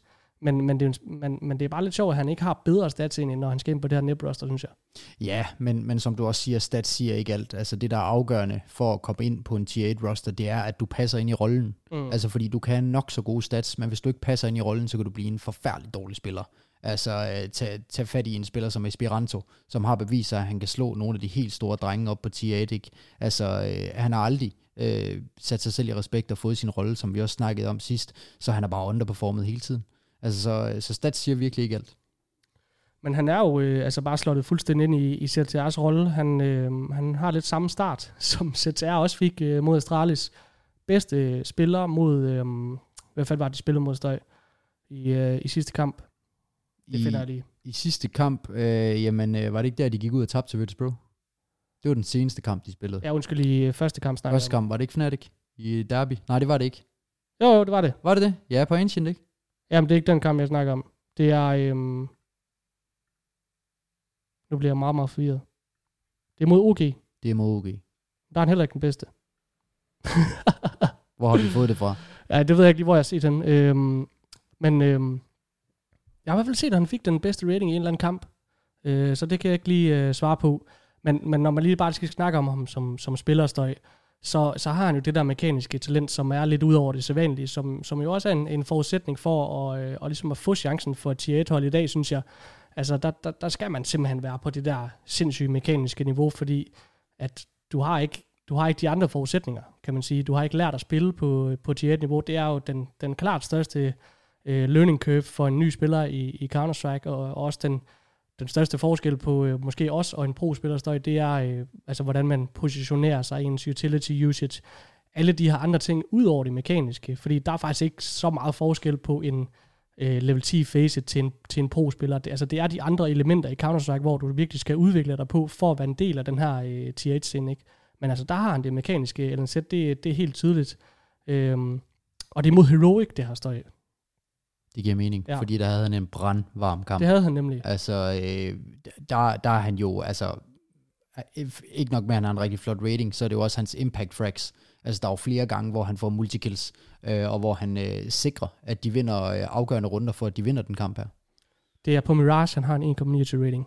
Og der har han altså også 2 virkelig, virkelig flotte plays, 2 runder i streg ved 9-13 og 10-13, hvor han i meget, meget pressede situationer for multikills. Så er der også mange flotte holds på rampen, faktisk. Så det er jo en spiller, som har pil opad, vil jeg sige, i forhold til, hvordan han er kommet ind, ikke? Jeg er meget positivt overrasket over ham. Og jeg tror også, at han har fået at vide, at noget af det, som han skal komme med, det er jo også noget af det, som CTR kommer med, fordi du kan se på Facecam, det er en spiller, der går amok, når de har en vild runde. Altså han råber og skriger, trods han er en rigtig ung gut og er kommet ind til de her erfarne herrer her, skal spille med Device, som man helt sikkert har set spille de sidste 8 år, altså, og som helt sikkert er et idol for ham, trods han godt nok ikke er en overbrik. Men at han bidrager med noget gejst, og så synes jeg også, altså på det mekaniske, der synes jeg, han er bedre end CTR. Helt klart. Det synes jeg bare, han er. Så kan det godt være, at CTR han har en bedre taktisk forståelse, men den har vi fået gjort klart, at den tager Hampus 100% over på. Men så jeg synes alligevel også, at man er i en situation med NIP, hvor at, ligesom den snak, vi havde med CTR sidste gang, hvis man virkelig vil det her seriøst, altså så går man ud, og så henter man en Brolland, eller så henter man en Heap fra Dignitas, måske en Crims. God pointe. Altså, hvis man virkelig vil op og have den der major-sejr, fordi man kommer ikke til at vinde majoren med LNZ. Det gør du bare ikke. Nej, altså det sted er NIP simpelthen ikke. Så jeg synes jo, at det er lidt uambitiøst på en eller anden måde at hente altså Young Ninja-spillere ind, altså hvis man virkelig gerne vil vinde majoren, ikke? Jo, men jeg tror også, det er for at bevise noget over for Young Ninja-spillerne, og for at bygge det her akademi rigtig godt op, og for at bevise, at du ved, hvis du klarer det godt, så har du altså muligheden for at komme op og spille på førsteholdet. Ja, og det er også fuldstændig rigtigt. Altså men om det er det rigtige tidspunkt, fordi vi har altså en major i Stockholm. Altså, så der er jeg altså også enig med dig i, at det kunne måske godt vente lidt, og så er det nu, man skal gå ind og hive en stor kanon ind, men det er også bare lidt for sent, ikke? Altså, der har du allerede hentet en stor kanon i Device, så jeg føler også lidt, at nu skal man altså passe på med at give den lidt for meget af det gode. Du skal ikke lave for mange ændringer. Altså, Hampus, han er ude og udtale på HLTV Confirmed, at han er altså træt af de her hyppige udskiftninger, fordi han føler, at man starter lidt forfra, når man tager en ny spiller ind, og han så gerne, at organisationen, de havde bedre tålmodighed, og der kan vi jo bare lave en reference til gode gamle North. Altså der så du og jeg i hvert fald også gerne, de havde noget bedre tålmodighed. Altså, men jeg mener også, altså hvis man tager CTR ud,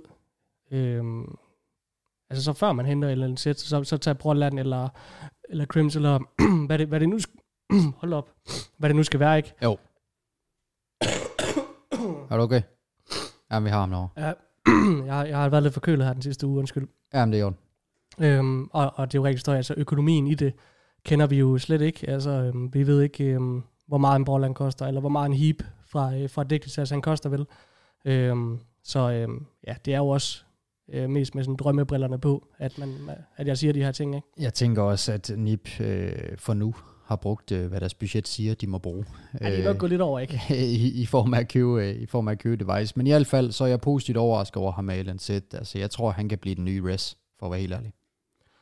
Lad os lige hoppe til EG, for der har vi et hængeparti med Syvstøj, og det var jo faktisk meget overraskende, at ham træneren her, han valgte at simpelthen sige stop, fordi han er jo jeg synes, han er en meget lojal person. Altså, ja. Han er jo brasilianer på en eller anden måde, han har den der passion, og det er jo også sådan på good terms, at de skilles. Der ikke været nogen sådan kritik på de sociale medier af spilleren eller organisationen, der han faktisk rost dem alle sammen rigtig meget, ikke? Men jeg ved ikke, hvad du tænker om Syvstøj. Jo, jeg har samme indtryk af Syvs. Han er en legend in the game. Altså, det er han. Og han har altid vist sig at være en coach, som der kan få spillere helt op på den store klinge. Og også hold helt op på den store klinge. Altså, han kommer med noget pace, og han kommer med noget taktisk forståelse, som gør, at han er oppe og blander sig med de helt store trænere, som der har et rygte for at være nogle af dem, som man virkelig gerne vil have ind i sin organisation. Så jeg er også sikker på, at en mand som Zeus, han hurtigt kunne ryge videre til et andet hold. Altså helt sikkert. Altså for mig er han en af de bedste trænere i scenen, og det kan jeg helt synes bare sige på. Prøv at høre ham i et interview. Prøv at høre ham, når han snakker, fordi han har den der brasilianske flamme der, som er så fed. Altså man kan virkelig mærke, at han lever det her spil, og han var også en kæmpe del af SK og Luminosity, da de var på toppen med forholden der. Altså han er en mand, der virkelig lever det her spil, og jeg tror, han er fantastisk på mandskabsplejen. Og så kan det godt være, at der ikke lige helt var det rigtige fedt i EG, men man skal altså også tænke på, at han har vundet 3 turneringer med dem. Det var så, da CS var regionalt opdelt, men Blast Premier Spring, CS Summit 6 og Cologne, altså NA-udgaven er jo rigtig, rigtig flotte resultater, og man har også ligget nummer 1 på verdensranglisten i september 2020. Så vi skal også huske på, at ikke har været deroppe, men de har bare været i en slump, og de har haft svært ved at finde sig selv, så det er jo nok også derfor, at han ligesom prøver at finde den hjem nu. Ja, det tænker jeg også, at ikke så går ind og performer så flot i den her turnering uden ham. Det må være lidt træls for det er lidt mærkeligt, ikke? Men i hvert fald, så er det tydeligt, at det er en mand, altså som du siger på interviews, du kan tydeligt høre, han brænder for spillet, og han ved, hvad han snakker om. Han har været i spillet i så lang tid, og han er ikke færdig. Så jeg håber, at vi ser ham i aktion snart igen. Nu tænker jeg, at vi skal videre over til CAS og snakke lidt om den her Akuma-situation.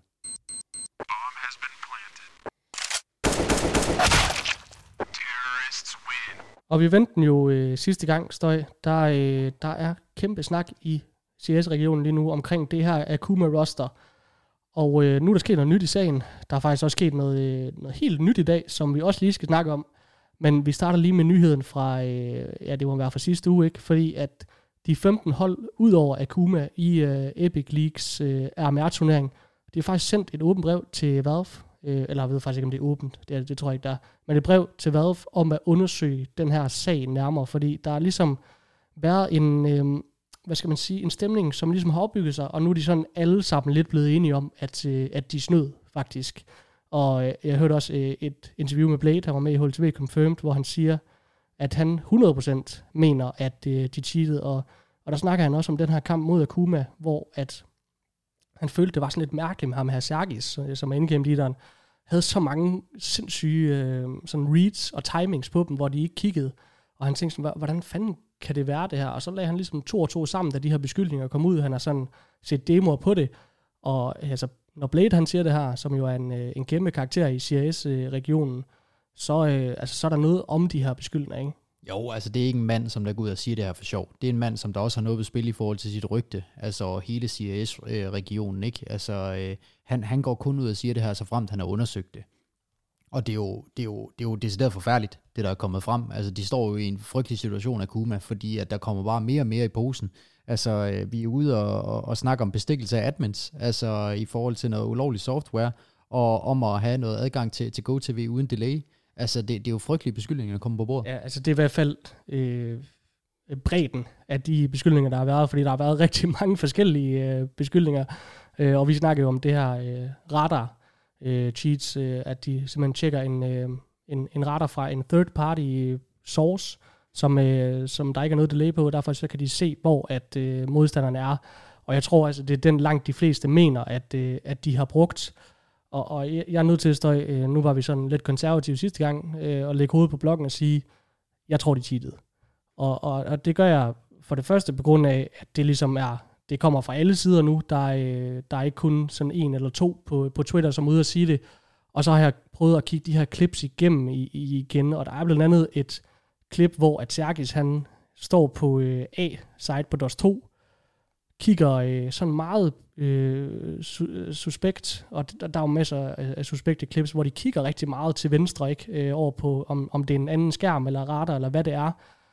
Men der kigger han sådan over, og så er de har lige plantet bomben, og så flyver han ned af lang, tjekker en gang CT, og så kaster han en molly, fordi han kan se, at der kommer 2 T'er, eller CT'er, jeg kan faktisk ikke huske, hvilken side det var, men altså sådan en klip der, det synes jeg, det ser man ikke normalt. Folk gør, altså bare flyve noget langt lige pludselig med kniv, og så smide en molotov. Altså der synes jeg, at det vælter for mig. Det gør det. Der bliver du også nødt til at tjekke dine vinkler.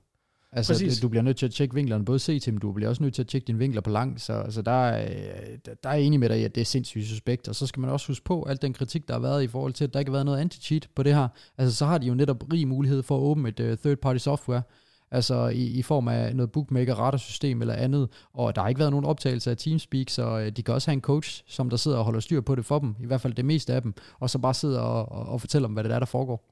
Og al den her kritik, den har ikke Epic League, fordi der var faktisk en anden organisation, som var med til at holde den her turnering, det var den russiske e-sports federation, som stod for den ene del af turneringen, og så stod Epic League ligesom for broadcastet af den til de engelske eller internationale seere. Og de har svaret på al den her kritik, og det er blandt andet ingen anti-cheat, det er ingen delay på GoTV, det er ingen optagelse af TeamSpeaken, finalen, der i sidste sekund blev ændret fra BO3 til BO5, og det du nævnte sidste gang, står med, at Navi og Entropic ikke var klar over, at de skulle spille en 5. og 6. plads. Det var i hvert fald ikke scheduled. Og så det første kritikpunkt af Kuma her, der svarer de altså, at de har i gang sat deres egen undersøgelse af det her, og de ikke har fundet nogen beviser. Og så henviser de sådan rimelig kraftigt til, at der er ingen hold, som har lagt en officiel klage, og kun har udtrykt sig på de sociale medier, og derfor så konkluderer de sådan lidt, fordi der ikke var nogen klage, at holdene synes, det var fair. Og der starter så det første for mig her. Det er, jamen, der går det galt for mig, Bjørn. De har jo alle sammen ude at svine til på de sociale medier, så tror jeg ikke, at de synes, at kampen var fair. De har alle sammen sendt et brev til Valve om, at de tror, at Kuma cheatede, så den skal I nok lige lidt længere ud på landet med, vil jeg sige. Men ellers så noget andet fuldstændig sindssygt, som væltede mig, og også dig, Støj. Sergis og Sensei fra Kuma, de var med i en russisk podcast, hvor at de nævnte, at den her undersøgelse, som den russiske e-sports federation, de blandt andet lavede, det var, at de fik spillerne til at pege webcamet mod deres skærm, og så fik de dem til at skrive keywords som wallhack, cheat og aimbot. Og det er jo selvfølgelig i deres Windows-søgesystem. Ja, præcis. Altså for at søge på computeren, ikke? Og altså, nu er det godt nok en Reddit-kommentar, det her Støj, men den havde sådan noget plus 500 upvotes. Så jeg tror umiddelbart, det er rigtigt, men det skal nok lige siges, at der er ikke så god kildekritik på den her. Men hvis det er rigtigt, det her Støj, så har vi jo at gøre med folk, som ikke ved noget om, hvordan man cheater. Fordi altså, skrev de Word.x eller hvad? Ja, lige præcis. Ligesom for sækken der. Det er jo så sygt, som man... Jamen prøv nu at høre her. Altså, folkens, så frem man nu gerne vil cheat, og du har en fil på din computer, som har den software, så kalder du den jo ikke noget, der har noget at gøre med cheating. Altså, så kan du kalde den Moster Helle. Altså, du kan jo bare se den gode gamle ind og forsaken, altså kalder den WordX, ikke? Altså, så mistænker man jo ikke det for at være cheat, så tænker man bare, det er et Word-dokument. Altså, du går ikke ind, og så som professionel spiller, så kalder din fil med cheat for aimbot. Altså, det er jo så hovedrysten, ikke? Og det behøver nærmest ingen yderligere kommentarer. Nej, jeg tænker også bare, at vi lader den være ved det. Og så videre til spørgsmålet omkring, at de ikke har nogen anti-cheat, og der ikke var delay, der svarer de så, at ligesom markedet for anti-cheats er meget begrænset, og så bruger de Faceit som eksempel, at deres anti-cheat kun kan fungere på deres platform. Så deres undskyldning, det er egentlig, at der ikke er så mange på markedet, og derfor så har de ikke valgt at bruge en. Og så den sidste i forhold til GoTV-støj, så var der 2 GoTV's ved det her event. Der var den interne, som de brugte til broadcasten, som de af en eller anden årsag havde sat til 0 delay. Og så havde de en ekstern med 90 sekunders delay, som så senere blev hævet til 120. Og de fortæller også, at der var en episode, hvor at der var en admin, der kom til at poste IP og password til den interne GoTV-server med 0 delay, i stedet for den, som spillerne de skulle have. Så der var faktisk nogen fra holdene, som fik fat i det her, den her adgang til en GoTV-server med 0 delay, og det siger jo bare alt om den her organisation. Det sker bare kun i CIS, det der. Altså, der er jo ikke nogen admin, der lige kommer til at sende det her. Altså, du skal vitterligt have styr på én ting. Okay, der er selvfølgelig lidt flere ting som admin, men hvis der er noget, du virkelig skal være opmærksom på, så er det der. Altså, du kan ikke gå ind i en turnering, som der har vigtige RMR-point på brættet, som giver adgang til en major, noget af det, som alle de her professionelle spillere, de kæmper for hele deres liv, og så, undskyld mit sprog, fuck det op på den her måde her. Og så også det her med, markedet for AC's er meget begrænset, og at det kun er Faceit, der virker på deres egen platform. Prøv at høre her, det har helt sikkert noget at gøre med penge. Altså, så de bare ikke vil prioritere deres penge nok, i forhold til at få noget anti-cheat, som virkelig, som de kan hente udefra. Altså, det svarer lidt til at give lad os sige, Uzbekistan VM. Så Uzbekistan, de finder ud af, der de der dommer der, de er sat med dyre. Så afholder man VM uden dommer. Altså det er jo det niveau af idioti, vi er over på, og de slutter så også af med at sige, at der i fremtiden er plads til forbedring. Jamen, du smider jo ikke spillere på vandrehjem, du smider spillere på hotel. Altså, ja, der er plads til forbedring. Altså, det er da flot set. Altså, hvis det er det eneste indtryk, I har af jeres performance, som at være arrangør af den her turnering her, så jeg tager for. Ja, det er også. Jeg synes egentlig meget af det her, det snakker for sig selv. Altså, man kan ikke forstå det på nogen måde, og det bliver bare, altså, den her CIS-region, jeg tænker bare en sponsor, som kommer ind, og så ser, at den her liste af skandaler nedover, altså kan jo ikke have lyst til at lægge for det første sit navn i sådan en region, og heller ikke nogen penge, fordi at de skal da ikke sættes i forbindelse med sådan nogle idioter. Så det ligner jo lidt... altså, jeg er ikke så bange for EU faktisk, fordi der synes jeg ikke, vi ser de her ting, men det er mere CIS-regionen, hvor de måske kommer til at få det svært i fremtiden i forhold til at skaffe de her sponsorer og faktisk vækste den her scene, selvom at de har så mange gode spillere, og faktisk er den bedste region lige nu. I hvert fald russisk CS, ikke? Jo, og det er så synd for spillerne også. Altså, vi har så mange dygtige spillere i den her region her, og så er bagland bare noget, som der ikke er styr på overhovedet, og vi har sagt det flere gange. CIS, de kan bare ikke finde ud af det, altså i forhold til det her bagland med det professionelle. Altså, der er nogle få organisationer, som har nogle mennesker med gode hoveder bagved, som kan holde styr på alt det her, men ellers så er der alt for mange suspekte ting, der florerer i forhold til, hvem der skal have de fleste penge. Og Blade er også inde i det her interview med HLTV Confirms, der at sige, at altså, de er så langt bagud på nogle af de her ting, og blandt andet den her kamp mod Entropic fra den 6. pladsen, der blev de faktisk enige om, at de gerne vil aflyse den. Eller i hvert fald bare taber dem sig selv, Narvi, fordi at det betyder ikke så meget for dem, fordi de ved, at de skal nok kvalificere sig til majoren, ikke? Men det kunne de simpelthen ikke få lov til, selvom at der var andre hold tidligere i turneringen, som godt kunne gøre det. Og det er bare alle de her hovedrystende ting, hvor at det ligner, at der ikke er styr på altså hierarkiet i, hvem der bestemmer tingene, og de her admins, der bliver ansat, jamen de har heller ikke styr på noget som helst, men ja, det er bare så sygt, ikke? Jo, og det er jo tydeligt, at det er en turneringsorganisator, som der siger, nej, I må ikke tabe dem jer selv, fordi at indirekte så kommer det her til at skabe en endnu større overskrift over, at vi har fucket op i det. Det er jo nok den vej igennem, ikke? Ja, lige præcis, så frem, at de taber dem jer selv. Men der er kommet en ny update, altså as we speak, var jeg lige ved at sige, den kom lige inden, at vi mødtes, og der er altså røget endnu mere benzin på bålet. Og den her gang, der er det ISIC, som har fundet beviser for, at Project X, som er Akumas tidligere org, de har faktisk ikke en org lige nu. Akuma, det er ikke en org, det er bare noget, de kalder sig selv, ligesom Hyenas, ikke? Men deres CEO, Project X's CEO, Alexander Shyshko, ikke? Altså fantastisk navn, er der faktisk fundet beviser for, at have placeret penge på adskillige af deres kampe, da Akuma-spillerne de spillede under det her banner. Samtidig så er der fundet beviser for, at han spillede på Akuma mod Virtus Pro, som Akuma vandt 16-9, 16-6, ikke? Og det skal lige siges, han spillede på den endte 2-0. Altså det er præcis, altså accurate bet. Han spillede på, at den lige præcis endte 2-0, og ikke bare, at Akuma de vandt den. Og ja, altså Alexander Shyshko, ikke? Man ved, at når ISIC går ind i det, så er der noget om snakken. Fordi at de har også noget, hvad siger man, at stå bagved. Altså de går ikke ind i noget, medmindre der ikke er noget om snakken. Det skal være et medie, som der gerne vil blive taget seriøst. Så snart at der er en overskrift med ISIC, så ved man, at der virkelig er blevet undersøgt til i dybden.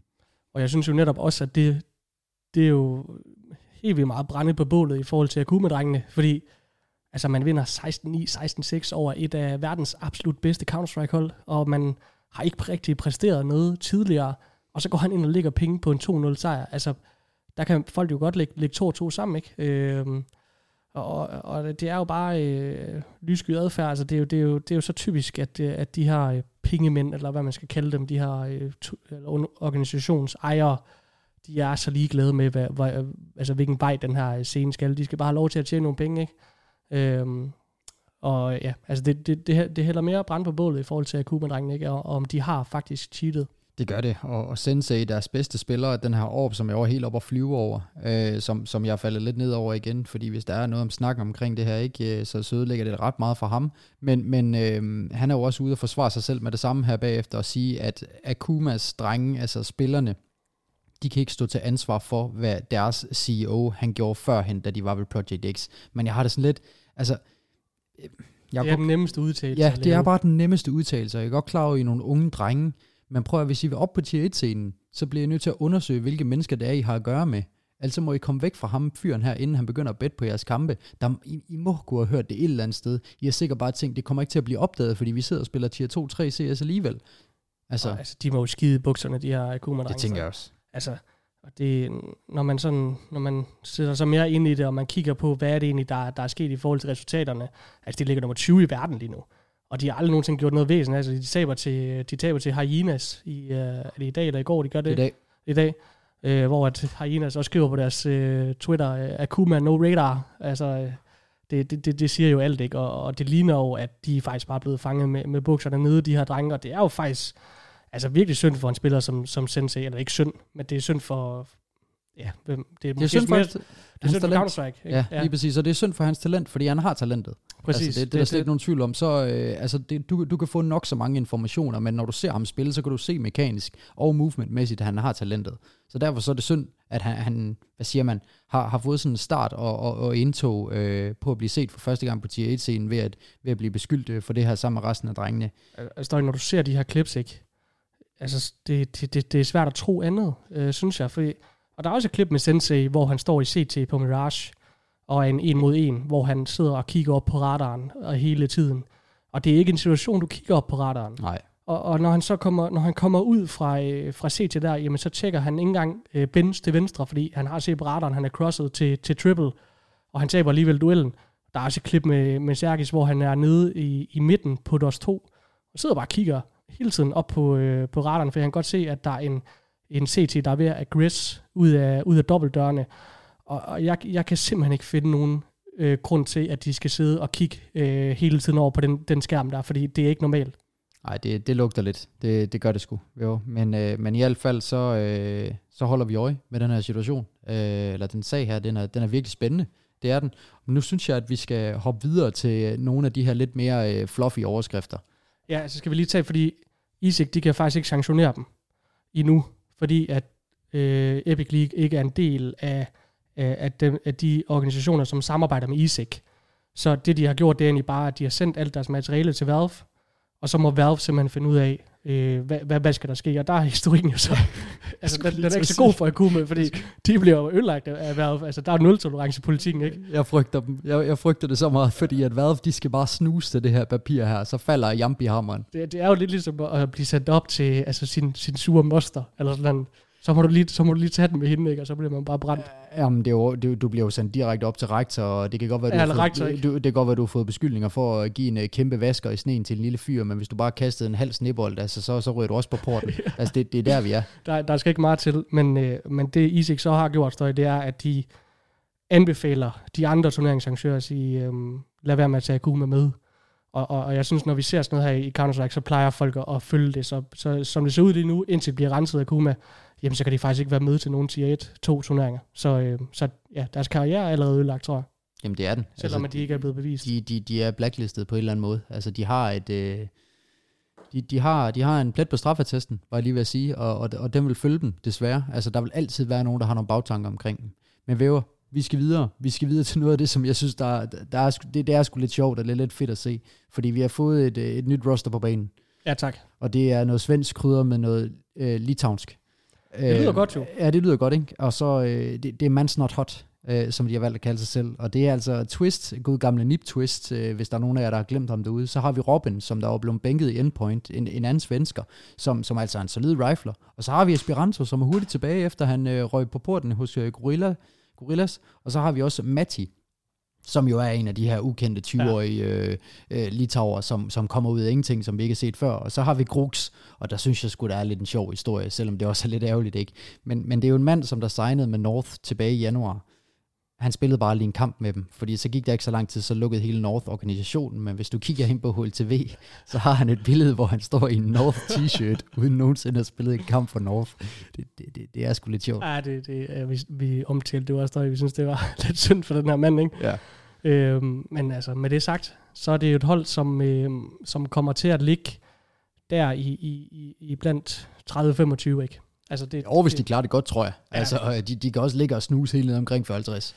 Ja, så skal de jo præstere, synes jeg. Ja, altså, når man har Twist og Robin, så synes jeg, at man har nogle ting kørende for sig. Ja, jeg ved bare ikke med ham her, Matti og Grux. Altså, du kan have nok så gode spillere på holdet, men hvis du har 2 ukendte spillere, der kommer ind på scenen og begynder at ryste i bukserne, så snart de skal spille officials. Altså, North har alligevel scoutet ham, jeg ved godt. Ja, og Grux, han har også spillet nogle kampe for den svenske scene, hvor han har bevist, at han godt kan spille de her kampe med pres på, men Matty har aldrig hørt om. Nej, altså, det er jo tarotkortet. Det er tarotkortet, og det er jo altså den gode Neil M. som coach, og det er en mand, som der nok ikke er mange af der kender. Væver og jeg, vi kender ham, fordi han er en rigtig aktiv mand på Twitter, som altid har brændt for CS, og det synes jeg er super fedt at se. Det er en mand, som der altid poster om scenen, og alle de ting, der rører på sig, så jeg tror, det er en mand, som der vil gå langt med det her roster. Og også en mand, som har udtalt sig meget sådan, faktisk passioneret omkring Esperanto, fordi han har været coach for ham før i, var det Crazy? Ja, det tror jeg tror Contact, det er det bedste bud, ja. Hvor han også snakker om det her med, at han er en spiller, som han skal groomes lidt mere, han skal lidt bruge en eller anden til at fortælle ham, hvordan han skal træne i scrims for eksempel, fordi der spiller han spiller ikke som man skal i en scrim, han spiller lidt, altså jeg snakker om scrim med holdet, jeg snakker ikke om en scrim på Faceit, at han skal spille lidt mere, som han vil gøre i kampene, fordi så lærer han at spille ordentligt Counter-Strike, fordi det eneste, han kan lige nu i Esperanto, det er at ramme headshots. Ja. Så der er han en god mand, ligesom, og det er også derfor, jeg tror måske lidt mere på det her hold, fordi han er en af dem, der som faktisk skal sige til Esperanto, det er sådan her, du skal træne, og den vej igennem kan han blive en meget, meget bedre spiller, ikke? Men med det sagt, så kommer de, altså best case for dem her, det er, at de bryder top 30, ikke? Jo, 100%. Ja. Jeg synes, vi skal hoppe til den brasilianske scene, fordi at, der har vi jo det, som vi har ventet på at fortælle.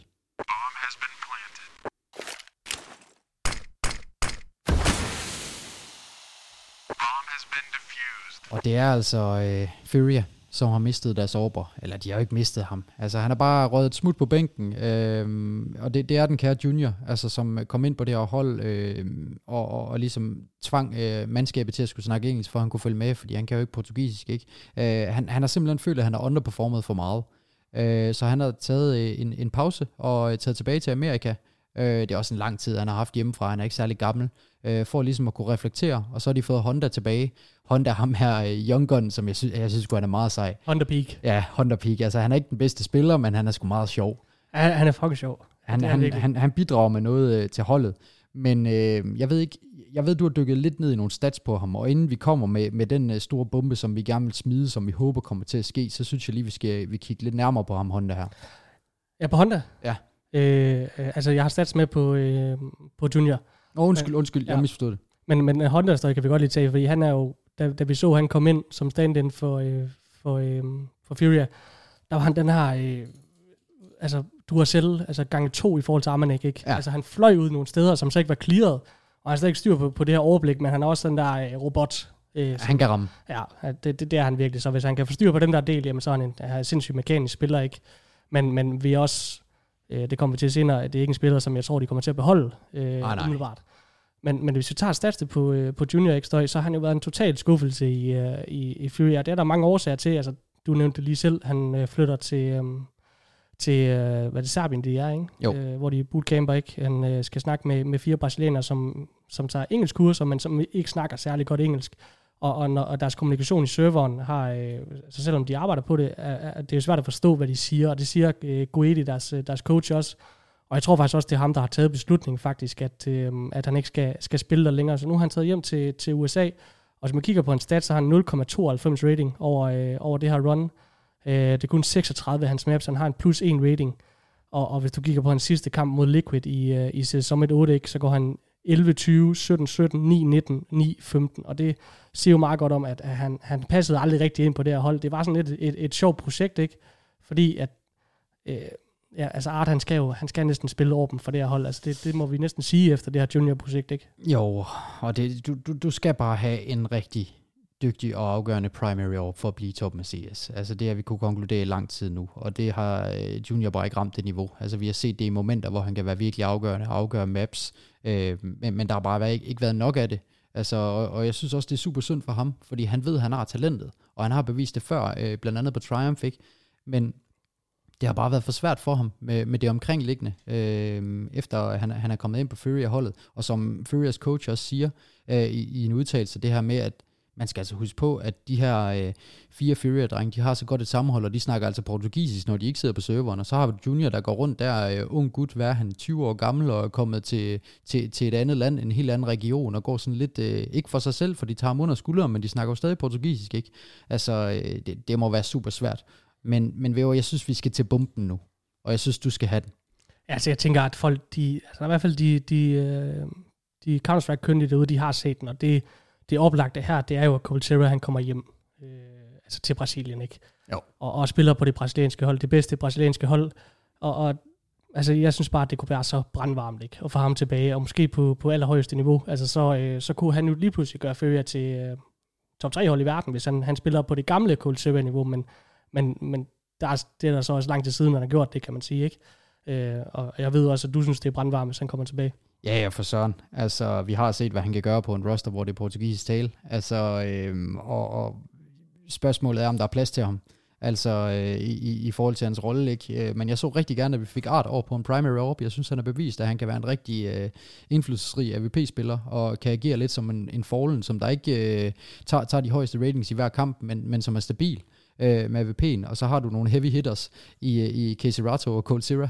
Altså, og også Yuri, altså for den tages skyld, ikke? Og så har du Vinny, som der sætter Colterra op. Men jeg synes ikke, at det har ikke været Art, der har været problemet med Junior, fordi at han har stadig den her aggressivitet, han har bare gjort det rigtig meget med riflen i stedet for, og så har man givet Junior sådan en mærkelig tilbagetrukket rolle, hvor han sådan skulle clutch for dem, og den rolle, den har bare overhovedet ikke fungeret i, fordi vi kan også godt blive enige om Støj Junior, som han, altså den måde, han spillede på Triumph, der var den her aggressive over, som gik ind og fik de her super, super flotte åbningskills med Orben. Og jeg tror, det er sådan en rolle, som Junior han skal have, ikke? Han er jo slet ikke erfaren nok. Altså, til at kunne være sådan en mand, der skal have så meget pres på sig i clutches. Det fungerede han slet ikke. Altså, overhovedet ikke. Han skal op i hovedet på dem og have dem lidt den her puck-stil, som du har lige når du kommer ind på topscenen, hvor du er ung, og du har spillet en masse face-it pucks, og det fungeret for dig, fordi du er aggressiv, så skal du ikke blive trukket hele vejen tilbage, og så have presset på dig for at lukke runden op på tier 1-scenen. Det fungerer bare ikke. Men i hvert fald, I hørte det her først. Vi håber, jeg tør ikke sige, at vi tror det endnu, men vi håber på at se Colterra på Fury. Ja, det kunne være så sygt, ikke? Så ringer alle alarmklokker her i Ace-spillet Støj, og vi kan også sige, tror jeg, fra os begge, at vi tror stadigvæk på, at Junior han får en stor rolle i Counter-Strikens top, så god er han Støj. Og så havde vi også lige en nyhed med omkring, at Apex, han er signet, eller Azilian er signet af Apex, når vi også snakker i lang tid Støj, og derfor så tænker jeg også, at vi måske begynder at lukke af med den nyhed. Ja, altså jeg tænker også, det er en god måde at lige runde af på, fordi vi tager jo altid lige et heat-check på Azilian. Ja, det gør vi. Og det er jo fordi, at den kære Asger Larsen, han blev samlet op relativt hurtigt, efter han valgte at bænke sig selv i Copenhagen Flames efter 3 uger. Han er blevet samlet op af de tidligere nordmænd, som nu er lidt mere svensk præget. Vi skal huske på, at det her Apex-hold, de har jo den gode gamle Dennis, som er en legende inden for svensk CS. I mine øjne, da han var på toppen, den bedste USP-spiller nogensinde. Altså, de frags, som han har lavet med en USP, det er fuldstændig vanvittigt. Han har også været stand inden for Astralis sammen med Dennis under en blast-turnering, og jeg husker det tydeligt. Det er den turnering, hvor Dupree, han laver det her fuldstændig vanvittige AVP-clutch mod MIBR på Mirage, hvor det stikker fuldstændig af, ikke? Så Azilian kommer jo ind til et hold, hvor der også er en stor stemme i Dennis, men det, der ligger til grund for det, i hvert fald at Apex, de henter ham og føler, at han slår der perfekt ind. Det er simpelthen for at give Dennis lidt mere ro på, for at Dennis han ikke skal være det taktiske hoved, der skal kalde. Han skal fokusere på frag, og så står Azilian for det her calling. Og jeg sidder sådan lidt herovre Støj, for jeg har faktisk kæmpe insider på den her, men jeg tror ikke, jeg må sige det. I forhold til den proces at få ham til Apex, er det måske lidt dumt, at jeg sagde det, når jeg ikke må sige det. Men ja, altså jeg synes, det er positivt for Azilian, han kommer ind på det her roster. Det er et Apex-hold, som ligesom har været igennem en masse ændringer. Nu har de Freddy Frog, som er et fantastisk dårligt navn, og så Relaxa og Grosan, og de to svensker her, Freddy Frog og Relaxa, har jo sådan 2 spillere, som har været inde og ude af forskellige tier 3 svenske, norske rosters, ikke? Så det er jo også et hold, som kommer til at ligge bedst i top 40. Jamen, det gør de. Ja. Altså, Azilian har haft sin første kamp med holdet, og det var mod Nemiga, altså et CIS-hold, som vi har nævnt nogle få gange på podcasten, et CIS-hold, som ikke skal soves på. De har blandt andet den kære. Det er faktisk en stærk sejr. Det er det. Altså, de har jo dygtige spillere, blandt andet Lollipop, ikke, som er en habil fragger, men der går Azilian ind og hiver mandskabet ind til en 2-1-sejr. Men med det sagt, Væver, så tror jeg altså, vi skal runde af for i dag, fordi jeg kan også godt mærke, at hjernen er ved at smelte sammen. Vi har været på længe. Jeg skal i IKEA nu, altså. Nej, det er jo fuldstændig vanvittigt projekt, du lægger for dagen, der jeg håber virkelig, at du kan sove i aften. Ja, det er jo helt åndssvagt, men ja, sådan er det. Støj, vi kan lige sige, før vi runder af, at der er nogle spændende projekter i gang. Altså, vi har sat Lydmand i arbejde, og er det den 2. juni, der skal mine All-Stars jo spille ud. 2. juli. Ja, og jeg kan ikke det dato i dag. 2. juli. Fredag den 2. juli. På vores Twitch-kanal. Der kommer der til at være All-Star-kampen. Støjst All-Stars mod Vævers All-Stars, og det bliver jo et fantastisk arrangement op i Sporn, hvor vi kommer til at præsentere vores spillere, vi kommer til at lave sådan en FIFA-kort på dem og fortælle om deres styrker og svagheder, der kommer masser af banter på, hvem har egentlig det bedste Counter-Strike-hold af Støj og Væver, og det er, jeg glæder mig så meget til at bare slå det ud i serveren. Jamen, det bliver vanvittigt sjovt, altså specielt når jeg kommer til at tørre røv i dig. Altså, vi ved jo godt, at du og jeg, vi kommer til at stå for AVP-duellen, og der er det jo spændende at se, om du kan følge med håndledene herovre. Vi skal næsten lige have en EVP-duel inden kampen. Jamen, det synes jeg, vi skal have. Altså, jeg kan lige så godt sige det, lige for tiden, håndledene, de er der virkelig. Altså, og du bliver nødt til at... nej. Ja, jamen, jeg ved det godt. Altså, det kan være, at du skal ned i Borland-positur og køre højre sens med håndled. Det kan være, det der skulle... Nej, der er slet ikke nogen tvivl om, at det bliver en tæt kamp, fordi du kommer med nogle heavy hitters, jeg kommer med nogle heavy hitters, og vi har samlet 2 hold, som balancerer rigtig godt, føler jeg. Ja, det vil jeg faktisk også sige. Så det er ikke fordi, at Væver kommer med nogen med 3 kilo, og jeg kommer med nogen med 1500, altså det er meget balanceret, og det er det, der kommer til at gøre det rigtig fedt. Men den 2. juli på vores Twitch, så ved I det. Lige præcis. Og med det sagt, så runder vi af for i dag. Vi fik snakket en masse IEM Sommer, vi fik snakket en masse om CIS, som vi altid gør, fordi der er så fandens mange skandaler. Men det var programmet for i dag, og så lukker vi ned, og så ses vi en gang i næste uge. Det gør vi. Tak for i dag.